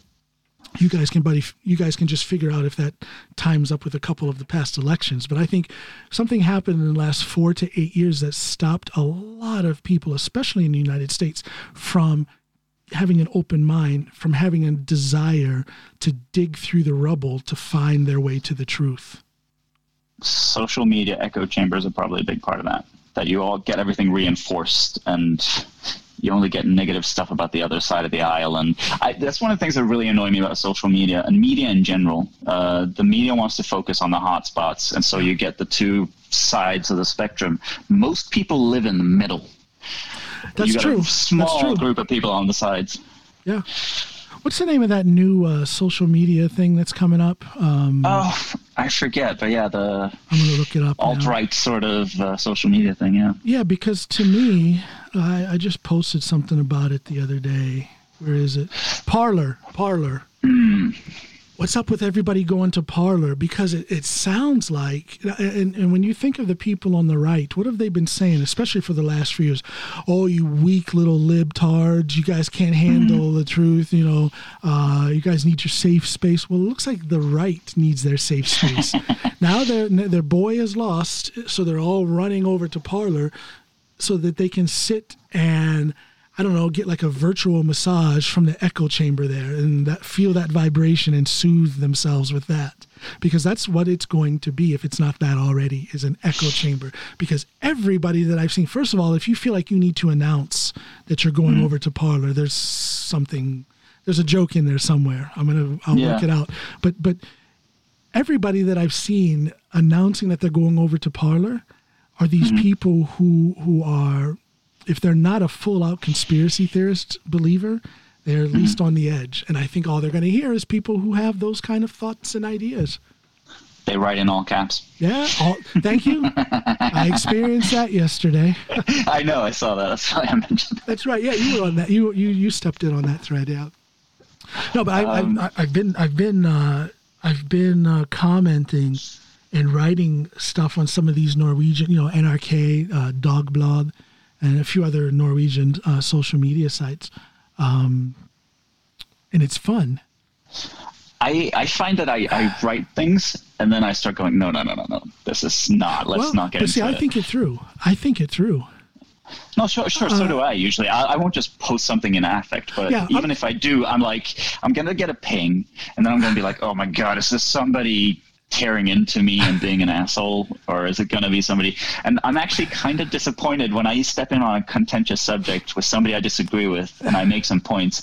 I'm kind of disappointed when they're reasonable, because that means like, oh man, I'm going to have to do this more often. I'd much rather give up the enterprise. I would love to get on what is that show called on NRK? That debate program, Debatten. Yeah, I would love to get on there with some, progressive party hard noser, and just try it out. Yeah, sharpen my sword a little bit, and then see if I can draw some blood. Another show I haven't seen many black men on. Well, there you go. See, and again, this has been, and it kind of correlates. This whole thing with me commenting more on some of these Norwegian pages. I hear you, Kim Fairchild, when you say that I should turn my focus to all things Norwegian and be that spokesperson for black men. I hear you, Snoopy, when you tell me that. I hear you, my friends out there who are telling me that. And that's why I'm feeling it out, Eirik. I'm dipping your feet in. Dipping my feet in, writing a little comment here and there. So, I don't know. You got a sympathetic ear here, at least. I know, but I feel like I'm one of the people who can. I felt the sort of white knight need to defend Norway when I feel somebody's being like harsh against it. Yeah. Especially if they come from a country where it's like, are you serious? It's like. Yeah. But that's the same as like people live where they live and they want it to be better. It's like it's so easy to see as an ingratitude when it's only just, no, I want what's better for everybody and for myself. Yeah. And Norwegians take it the completely wrong way. I was going to say, on the point earlier, the Black Plague wiped us out and Denmark took us over. Norway didn't have its own educational institution until like the 1800s. Like first university in Oslo was the early 1800s, I think. Didn't have our own language. I think we have a huge insecurity as a nation because Sweden, Denmark, they're bona fide cultural and scientific nations. Norway is recent to the game. We're doing a lot. I feel like we punch above our weight when it comes to us as a nation, but we're still carrying a huge insecurity about it, and we protest too much. After like 170 odd years? Yeah. What was it 1814? So. You guys had your constitution? 1814? Yeah. Yeah, we were still under Swedish rule until 1905, though. So you think then that American independence 1776. Yeah. Norwegian Constitution, 1814. That's not that many years. That's, that's sure, a 45, that's a 45, 46-year-old woman, which at that time was a lifetime. But so let's say one 1800s lifetime between America and Norway becoming, having their own constitution. Isn't that? But you guys started as colonies. That was your starting point. We were a nation. Then we became this outpost, and then we went back to being a nation without our culture firmly in place. I mean, Swedish and Danish culture that was kind of imposed on us and that we were told to look up to. It's not that different. Yeah, but still, we're talking over 200 years. We're still talking over 200 years ago. Really, is it? Do you really think that is the struggle? 200 years is a long time. That's my assumption. I can't see why Norwegians would bristle so much more than Danes and Swedes when it comes to these things. Why we're so much more insecure, and why we trumpet. I mean, you don't see, for example, Danish and Swedish headlines if they get mentioned in the byline on the New York Times. You don't have "Stop the Presses" Norway mentioned in the New York Times. I've seen that headline. Norway mentioned in the New York Times. Why do we crave this? Norway's like a comedian, just wants all this acceptance. That's a good way of putting it. Norway is like a comedian, yeah? Very screwed up emotionally and comes across way more confident than it is. Oh, man. Looking for validation everywhere. Looking for validation everywhere. No, I don't bring know. up that point I don't know. Stage. I could, my wife has been telling me this for like the last 10 years. I could erase this feeling that I have that I should be careful about what I say about Norway by just getting my citizenship. Because before, it used to be that to get Norwegian citizenship, you would have to drop American citizenship. Now I can have both. You can have changed the rules. Yeah. I should just do it. I think it'd be hilarious if I could say I was Norwegian. Maybe that's the wrong way of looking at getting Norwegian citizenship, but I think it would be hilarious to be able to say I'm a Norwegian. Norwegian American. Wouldn't the rules state that it should be American Norwegian? Yeah, and that's another thing. You guys put the Norwegian, Norsk Amerikaner, Norwegian American. I would think, American, I don't know. I never thought about potato. Yeah, probably. Just convention. Yeah. I don't know. But it's a weird old country. I love Norway in a lot of ways, but at the same time, it is a weird country. We have the potential to be so much better than we are. We have all the resources. You do. You have all the resources, and it is a weird country. There's so many things that I just can't make sense out of. So I stopped trying to make sense. Drop some other ones on me. No, I don't know. Now I have to put words on it. Put you on the spot. I'm sorry. Now I have to put words on it. Yeah, I don't know. Maybe I'm just talking shit. No, I don't know.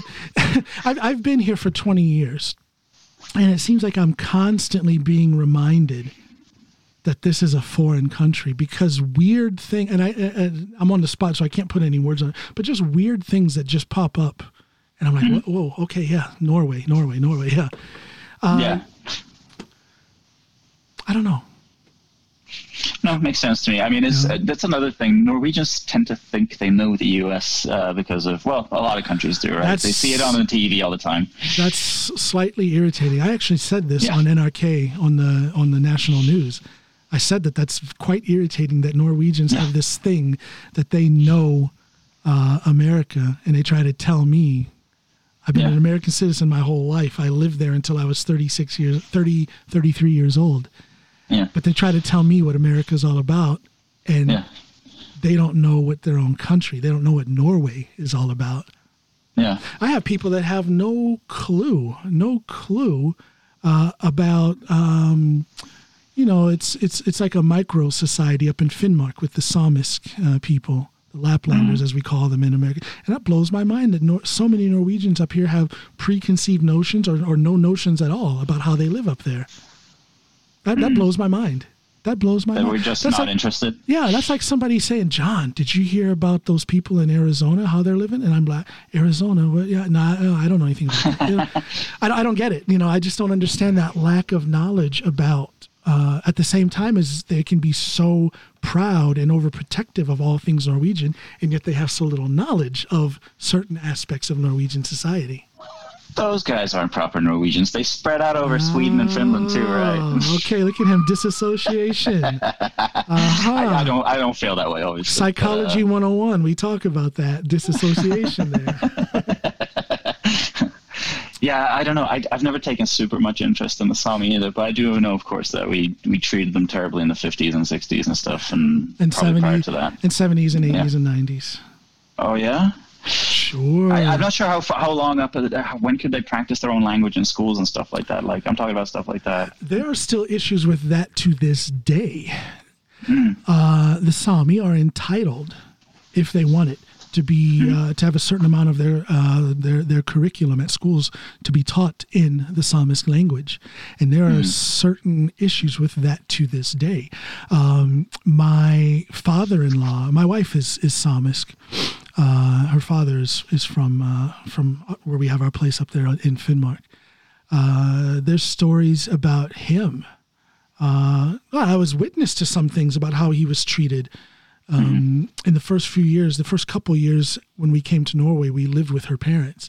And I saw with my own eyes, there were certain issues that he had with the county, with some building permits and land issues and things like that. And they treated him like a dog because he was Samisk. I saw it with my own eyes.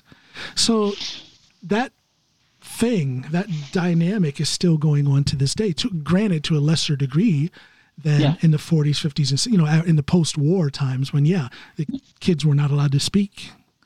That's why my Snoopy doesn't speak Samisk, because her father was prohibited from speaking Samisk at one point, which then put this stigma in his mind that he should not teach it to his daughter, my wife. That's sad. That's terrible. That's just absolutely terrible. It's a terrible thing to do. Yeah. Language is so integral to language is identity and stuff. Yeah. So taking that away from people is mean. But again, Norway all in all is a great place to live. I enjoyed it. It's a constant adventure. But there's some weird shit going on at the same time. So and it just gives me that constant reminder that I am just a visitor. Yeah, I kind of feel that way sometimes, but the more I grow, especially with regards to the countryside, I really felt like I'm not from there, and I'm a child of the world, but it's so obvious that I'm a product of my environment. I can't get away from that, so I am Norwegian whether I like it or not. But you like it, don't you? Come on. Like I said, I feel like Norwegians. I don't know. We're all right, but we're not as all right as we think we are, and sometimes we're downright. I think because we're such a homogenous country, there's a lot more xenophobia than certain other places. We just don't have enough. And considering the resources we have, that we should have people struggling the way they do, and the social system's being built down, even though we're amassing more and more money based off interest. Maybe not right now when we're spending so much to keep COVID in check, but it'll come back. I feel like the profits will come back, though. Yeah, I feel like Norway should be judged more harshly. You should judge your own country more harshly, I feel, than other countries, because that's your doorstep, right? And but I also feel like with our resources, we also have an obligation to do better than we are. Yeah. I just think it's funny when Norwegians try to, not only that they try to tell me what America's all about, but they ask me, what about Trump? I'm like, what about that guy? I didn't vote for him. Yeah. Next argument, please. You can't, that's not going to work with me. But people try it nonetheless. So some people will go like, half the country didn't vote for him. I'm like, no, half the country didn't vote at all. And then half of the people who do did. However, he did lose the popular vote. So far, it's at 5 million and something and counting. That's the largest margin in history. Just like last time. Yeah. Last time was the largest margin in history. Now it's almost double that. So, that's one of the things that fascinate me. Like Norway, when Norway started gerrymandering, that's when we know we're sloping terribly. Somebody got mad at me a couple of days ago. They said, "Yeah, well, what about Trump?" And I'm like, I don't have anything to do with him. What about Vidkun Quisling? And they got a little bit quiet then. They didn't have anything to do with him either. So that's a good comeback. Yeah, absolutely. Same argument. That was a little harsh, though. It was a little harsh. Well, I mean, that's a good example. It tweaks the intuition and makes him go, okay. Yeah. He was running the country for a while. I actually, if I had still been active in stand-up, if it wouldn't have been for the COVID stuff, I would have worked out a pretty good Vidkun Quisling bit for my stand-up. I had just not just, but I had actually been working on it for maybe 6 months, but I hadn't tried it yet because I know it will be controversial. So I have to make sure that bit is going to be solid before I try it on anybody. But it'll come. It'll come though. You don't want to go up there with a rough draft on that. Oh yeah, it's got to be solid already. You've been working a lot of material and stuff during the COVID shutdown. I don't want to say I've been working on it a lot, but I am constantly writing new material or fine tuning older material. That writing process hasn't stopped. When you do you sit down, pen and paper and stuff, or a laptop, or do you mull it over? No, I'll sit down and something will pop into my head, and I'm like, oh my gosh, that would be funny. And I'll sit and I'll think it through for a couple minutes. Sometimes I'll test it out on Snoopy. And in all seriousness, if I can make her laugh, then I know it's a good bit because she's just, I don't know, she's not even human. But if I can make her laugh, then I know it's going to be a good bit, or at least it's worth developing. So if it sounds good in my mind, then I'll write it. I have a whole section on my iPhone with material, and I'll put it on there, and then it's there, and then I can go back later and work on it and develop it. Yeah, same. I got like a premise list. Yeah. That's basically what it starts. It'll be a premise or a little idea, and but I don't write those little ideas down at once. I think them through, and that might be over the course of a whole day. I'll think of that one, and I'm like, okay, it's still funny, and here's some more ideas. Now I'll write it down, and then I just build from there. So. Yeah, same. I don't know. I'm probably giving my own creative process too much credit, but I like to think of it as if I'm not sure how to do a bit or something, I'll just leave it in my head. And in my mind, that's gestating and fermenting. Yeah. And then my brain will go ding when the timer goes off, and it's like, it's ready. Yeah, but that's and that's basically what it is with me. If I feel like it's ready, I don't. That little ding that comes, that's when I'll actually write it down and know that it's a keeper. This is worth developing. What I really like doing is I do jokes that maybe they don't work or something on stage. I got a funny premise, but I haven't gotten it out yet, and I haven't made other people see what I see. And then I'll put that on a shelf for half a year, bring it back, and then people come up to me like, oh, I really like that new joke. And I'm like, that was a joke that fell flat a while ago, and I stopped doing. It's gratifying to hear people call that a new joke that's good. Yeah. You ever get up there and things just happen so that you kind of come away from your prepared material, and then you fall, in the moment, you fall into a new bit that you will then develop later? Or are you structured and you stick to what your material is supposed to be? I tend to stick, but what I'll do sometimes is in the moment I'll think of something, and it might be something that tags on, or it might be a whole new addition to the bit, but usually it's tied to what I'm already doing on stage. Unless we're talking about just going with what's going in the room, that's different. That's just... Well, the crowd, it happened a couple of times where I would go up on stage and because I don't trust people or whatever, I'm up there with my jacket on, and like my wallet is in there, my cell phone is in a pocket of my jacket. So I go up there and then I take my jacket off. Yeah. And then people are like, ooh, you know, I'm a big muscular guy. That like, effect, you're getting comfortable there. And it was never my intention to make that a bit. Yeah. But after a couple of times of getting that reaction, I'm like, hey, here's an opportunity here. Yeah. So then I started. No, mentally that would make me go like, oh, this guy is getting settled. This is his space now, you know. Well, it wasn't even so thought out as that. Really, it was because I was afraid people were going to steal my wallet. So I'm just saying that's what it happens in my head, and it kind of lends you a certain air. Okay, yeah, I guess that would work. But they were mostly reacting because, you know, I'm wearing this jacket, and then I take it off, and then they see these powerlifter arms, so they react to that. So I started to put that into the act where I would purposely do that, get that reaction, and then the first couple 2 or 3 minutes, which is a long time for an opening bit, would be on their reaction to my physical size. So they gave me a bit. The audience gave me a bit in that moment of spontaneity. A good opening bit. I'm still looking for my good opening bit because that sets the tone. It makes people go, okay, he's funny, and they relax. Yeah. Recently I've been watching this guy called Rory Scovel. You know him? No, I don't. No. American comedian, not hugely known or anything, but pretty darn funny. And I've been seeing these small rooms. There's one, I think it was in North Carolina or something like that somewhere. And he's in this smallish room, kind of like what we would play in. Yeah. And he gets up on stage, and then he starts looking out the window.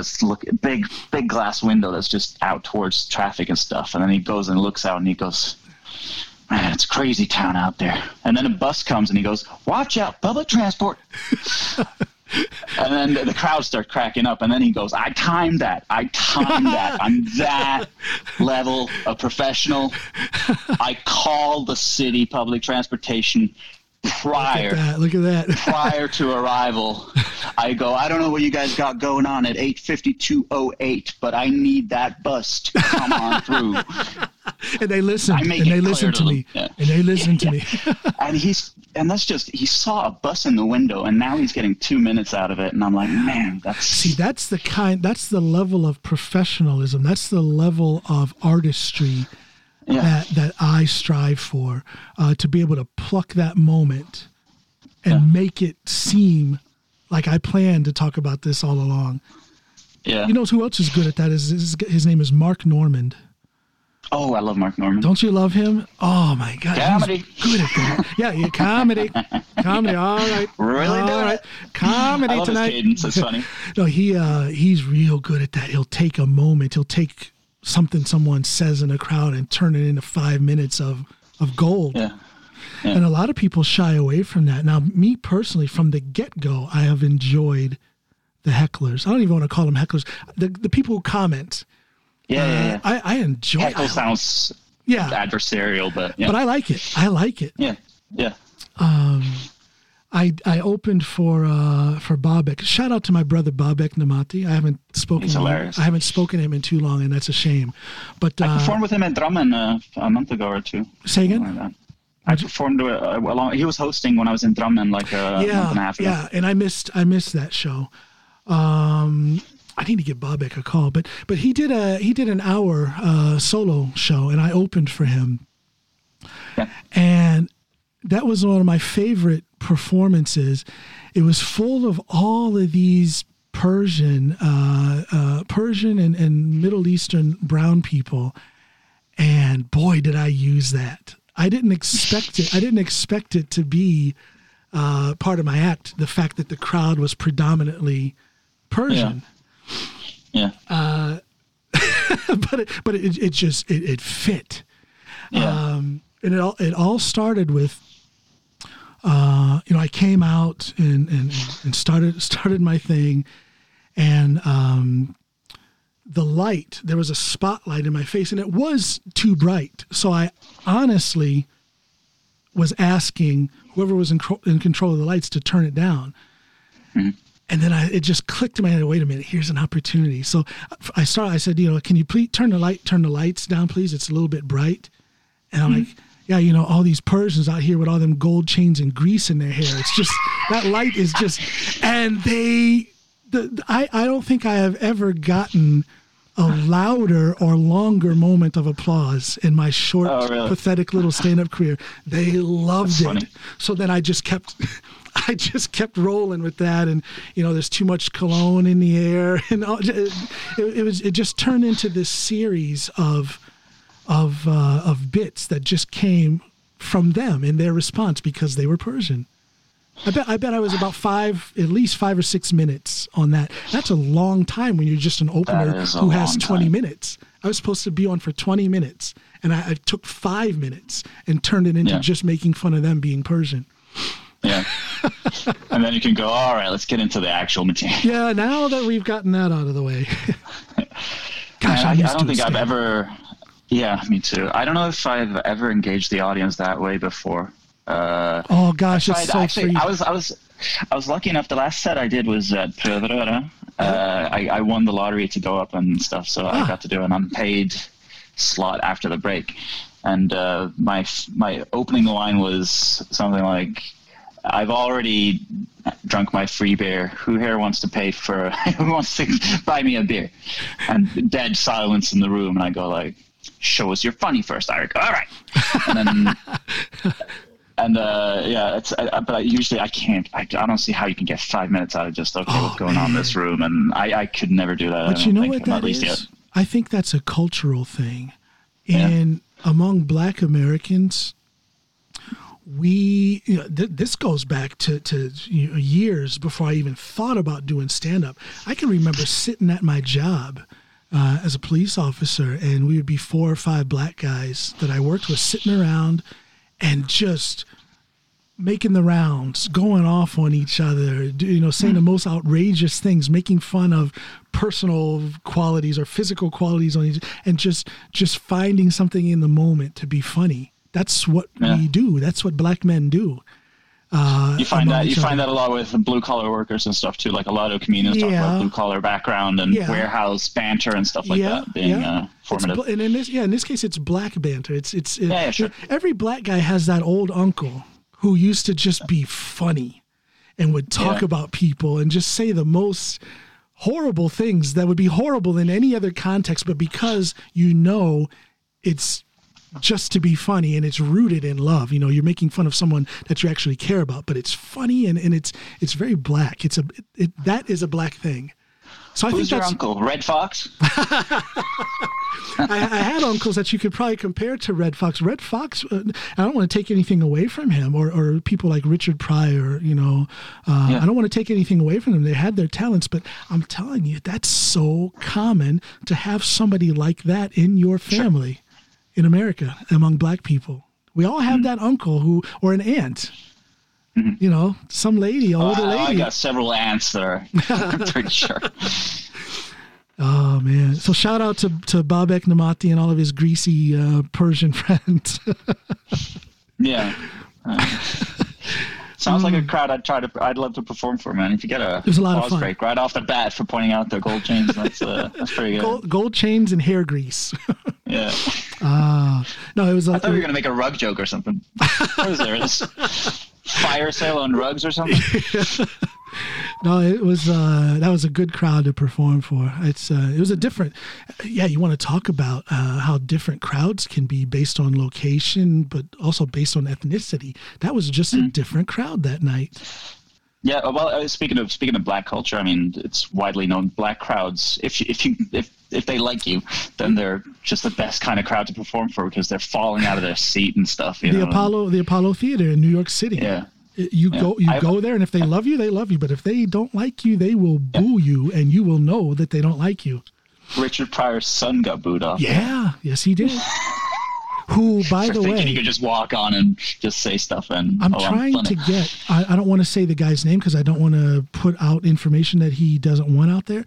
But there's a gentleman who is an actor and film producer who has a project with Richard Pryor's son. And this guy is a Marine, retired Marine. So we have a sense of brotherhood right there. And I'm trying to get that guy on to talk about his acting career and his time in the Marines, but also see if he would be willing to come on at the same time as Richard Pryor's son. Oh. I'm trying. I have high hopes. Yeah, no, I'm trying. That would be I think you get more than that one sliver of people. I think you get a bit more traffic for that. Yeah. I think it was so cool when I got Ralph Molina, the drummer from Neil Young's band Crazy Horse, when I had him on, and then to see the love and support from a whole different crowd of people than what had been listening to my podcast up until that time. And it's just that's what's so cool about my podcast is it opens doors that I never forget about the door not being open to me. I never knew the door was there in some of these circumstances just because of the people that I've had on. And it hasn't necessarily had to be someone as famous as Ralph Molina. You know, talking to you and talking to Joachim, and I've gotten to know so many different stand-up comics where when I first started doing stand-up, I felt very much alone. But now I feel like even though I haven't been active for the last almost, 9 months, I still feel like I'm part of the stand-up family because of the people that you guys have mentioned and I've gotten to meet. And yeah, that's hugely important to me. Yes. Anthony, who I mentioned earlier, he's such an organized guy in everything he does. And he's like, hey, who wants to get together a little writing group? Like, let's meet up at a cafe or something, or and get some drinks in and stuff and just write. And it was such a good hang. Very unproductive. None of us really honed our material, but it's still a little too much alcohol, a little too little writing. No, not so much. But it wasn't the drunkenness. But I think it was mainly just that it's fun bantering and being just riffing with each other, and then we'd talk about comedy in general, but we wouldn't get into specifics about tweaking bits. Maybe one or two jokes we'd be like, hey, what do you make of this and how could I make that contrast better and stuff. But did that conversation go in Norwegian or in English? We did English because Anthony's more comfortable with English, and I'm more comfortable with English too, actually. I tell you what, man, your English is almost flawless. Now, is that because of your ex-wife or have you had other exposure to... It's because I didn't have many friends growing up on the West Coast. And so I was inside and watching TV a lot. And I can do a British accent that's equally, people from the UK can't tell.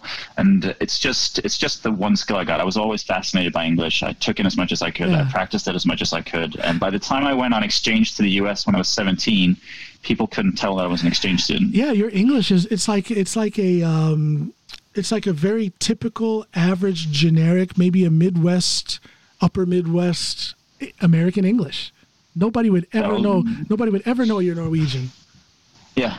It's the one thing I'm unapologetically cocky about. Like, I don't think I'm hot shit in any way, but my English is on point. Yeah, you should be proud of it. Your English is quite well. I'm proud of my Norwegian. I think it is so cool. Sometimes I think about it and I laugh. I'm like, oh my gosh, really? I can speak because I just love it. It's a sense of accomplishment and pride. Absolutely. And the added bonus when you go abroad, you got a secret language. You don't have that with English. You think I don't want to talk about people back home in Norwegian? Oh man. But yeah, language is actually my first big thing that I got hung up on, so much so that I went and studied at university, linguistics and interpretation and stuff like that. And it didn't stick because I didn't love it that much. Once you get into the nitty-gritty of grammar, it gets boring. But it's just the thing that I'm preoccupied with. It's also one part that makes me go like, okay, stand-up might be for me because it's very verbal. So I feel like I should have the aptitude to get good at it. Well, I think it is amazing that we all are, and you hear the pros back home in America. You hear Bill Burr talk about how flawed he is, and things that anger issues and things like that he struggles with. Richard Pryor put his struggles on display. Not insignificant. I think it's hard to find a stand-up comic with no flaws. We're all trying to compensate for something or to cover something or to self-medicate something through comedy. Everybody except Jerry Seinfeld. Everybody except Jerry Seinfeld. I don't think that guy has anything wrong in his life. That's what he says. Everybody's like, you gotta get it from somewhere. You got screwed over somewhere. And I believe him, but I'll say this. Can I say this? I don't think Jerry Seinfeld is funny. I don't. I mean, he's funny, but he's not. I don't think he's funny. I think he's successful at what he's doing. Can't deny that, but I don't think he's funny. I really don't. He certainly has chops, like his delivery, timing, word choice, and stuff like that. He knows how to do it. He's definitely a pro, and I'm not saying he's a terrible comic. I'm saying that his type of comedy is. Yeah. I find it very difficult to access. I don't see the humor in what he's doing. Yeah. I really don't. No, I agree. He's very on small things, surface level things. He doesn't take the extra step and be like, what does this say about us? Or, you know, he just always, So maybe that's it. Because I admire the Louis C.K. and the Bill Burr who say the joke, I'm a clown, look at what I said. But underneath all of that, there is this fascinating element of truth, this fascinating element of vulnerability. Mm-hmm. There's a whole thing happening underneath what they're saying. And I just, I don't know, that's what intrigues me. That's what challenges me because it makes me think. I don't know. Jerry Seinfeld is too surface level for me. Yeah. There's no depth to it. Sorry, Jerry. I wouldn't be doing if you're listening. Of course he is. I would like to open for you, though, even though I'm not your hugest fan. Then I'll love you. Jerry. But I was going to say, I wouldn't be doing comedy if it were just, these are funny little self-contained gags. And, my favorite bits are bits that I'll bring up if I'm talking, say, philosophically or big issues with somebody. And sometimes there's this one bit that just pokes at that intuition beautifully. Like one of my favorite jokes I heard the past year, it's a guy called Jim Swan. He's like British, but he's grew up in Norway, so he's fluent in both completely. And he's got this very frantic sort of stage presence. He's very, very energetic and very he seems like he's had way too much coffee or something else. And then he talks about how he's a vegan. And how much people have antipathy towards him because of that. And he's like, people, when they call me up and they're like, hey, you want to come to a dinner party? We're having some people over. And he'll have to be like, yeah, that sounds good, but you guys know I'm vegan, right? So you'd have to sort out some other option. And they get annoyed and they go like, freaking vegans. Now we're going to have to make something special for this guy. And then he's like, what would it have been like to have been an abolitionist back in, say, 1800s? You're an abolitionist. You get invited to dinner, and then you go, yeah, sure, I'll come to dinner, but I'm an abolitionist, right? You're going to have to cook the food yourselves. And he's like, cook the food ourselves, this is terrible. And then comes the thing that really hammered it home for me. He's like, and then you'd get these progressives who come out and they go like, we do our part. We have slavery-free Mondays, And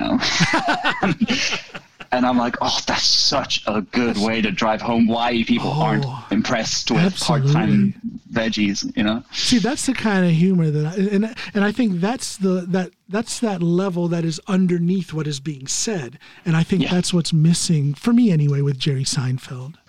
That's one of those things that that brings home, like I never understood why vegans don't go like, well, they're doing some part to sort of alleviate the problem. And then now I kind of see like, if you're vegan, if it's about suffering the animals, of course, part-time non-cruelty is not going to impress them. And it just kind of clicked that intuition in my head. And now I don't, that's the point I bring up every time if I want to talk on that point.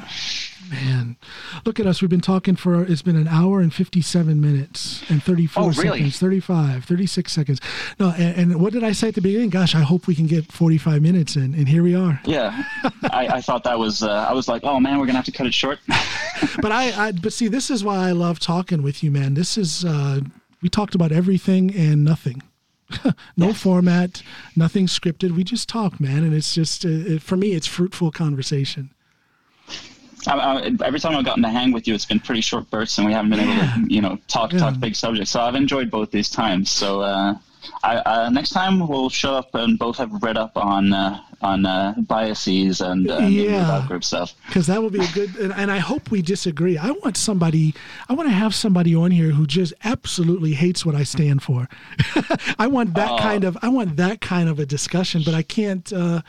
I've asked a couple of people. Of course, they're not people I know, but people I'm familiar with, so that I know that they have a totally different worldview, but they won't come on. I've asked a couple of fairly well-known people who have some quite different ideas, but they will not come on. they're thinking you're trying to get a gotcha moment with them or something. Yeah, and I try to, and I guess I can understand them being a little bit wary of that exact thing, but I try to make them understand. I want the conversation. I want the challenge of conversing with someone who so anybody listening out there, if you know somebody who you guys hear me, you know what I stand for. Find somebody who stands for the opposite, and then have them contact me. I want that kind of person. I want that kind of person on my podcast. I'll be tuning in for that one. Yeah, you know. Or those ones. Things are too calm and nice here. I want some controversy. I also, by the way, to a bigger point, I love being wrong sometimes. Well, it's a learning process, and I enjoy that. Yeah. I want to be wrong too. The quickest way to not be wrong is to get shown up for it. I tell you, the echo chamber makes us weak. I truly believe that. It makes us weak. If you hear too much agreement, you're going to lose that adventurous part of your mentality, I think. Can I just have one last little point on that little story? I was at what's called a folk high school, which is like this year off where you just do studying for the sake of studying. And you have some very specific things that you're looking at and studying, and living in a school with a bunch of people from all over the country. And we had this one course called Thought and Tendency, where we'd talk about bigger issues and stuff like that and watch documentaries. And at one point we watched one about, basically, this is 2003 or something, 2004, and it was a documentary about Fox News and the way they're sculpting the media image. And at the end we had this discussion, and there was a lot of talk about the US and Bush and this, that, and the other, right?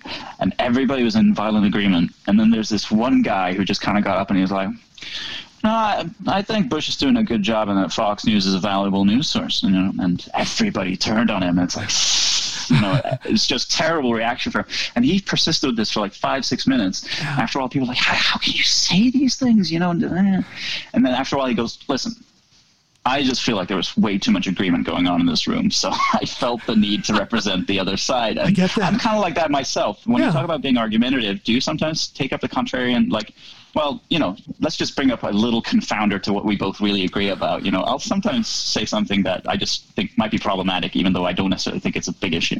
Well, I've done that in conversations with some of my guests on the podcast, but then it's very clear that it's not that sneaky contrary thing. I'm very clearly playing the devil's advocate with the interest of furthering the discussion. Yeah, I've been known to do that. Yeah, I could guess. I think we have similar temperaments. Yeah, I think so. That's why you're so doggone cool. I look at you and I see myself, if I've been sick for a few years, a little pale, a little bit thinner. Anemic John Allen, yeah. No wonder I can't lift as much as you. You're anemic, see? Hey, you know, here on, Tuesday, I'm going to record an episode that will be released on next Sunday, not tomorrow, but the Sunday after that, with Inia James. Am I pronouncing his name right?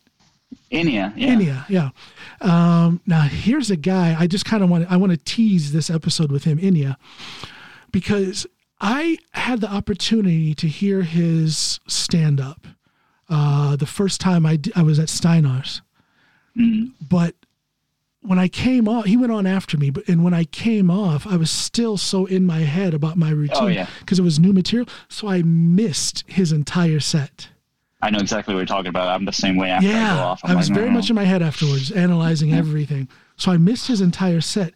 However, I've heard so much positive about him. I think it's fascinating that he's doing this stuff with film. I want to hear more about that. And the other day, I posted a video of some New Zealanders performing a haka, and then he says, "Oh yeah, I went to a boarding school and we did haka all the time." I called him up. I contacted him right after he posted. I said, "Man, you got to come on my podcast. I've been wanting to have you on, but this is what tipped me over the edge." I want to. That guy seems to have a part of him that people just have to hear about. So I'm going to have him on. I want to hear about it, and I want other people to hear about it. There's something about that guy that I feel like I just have to know about.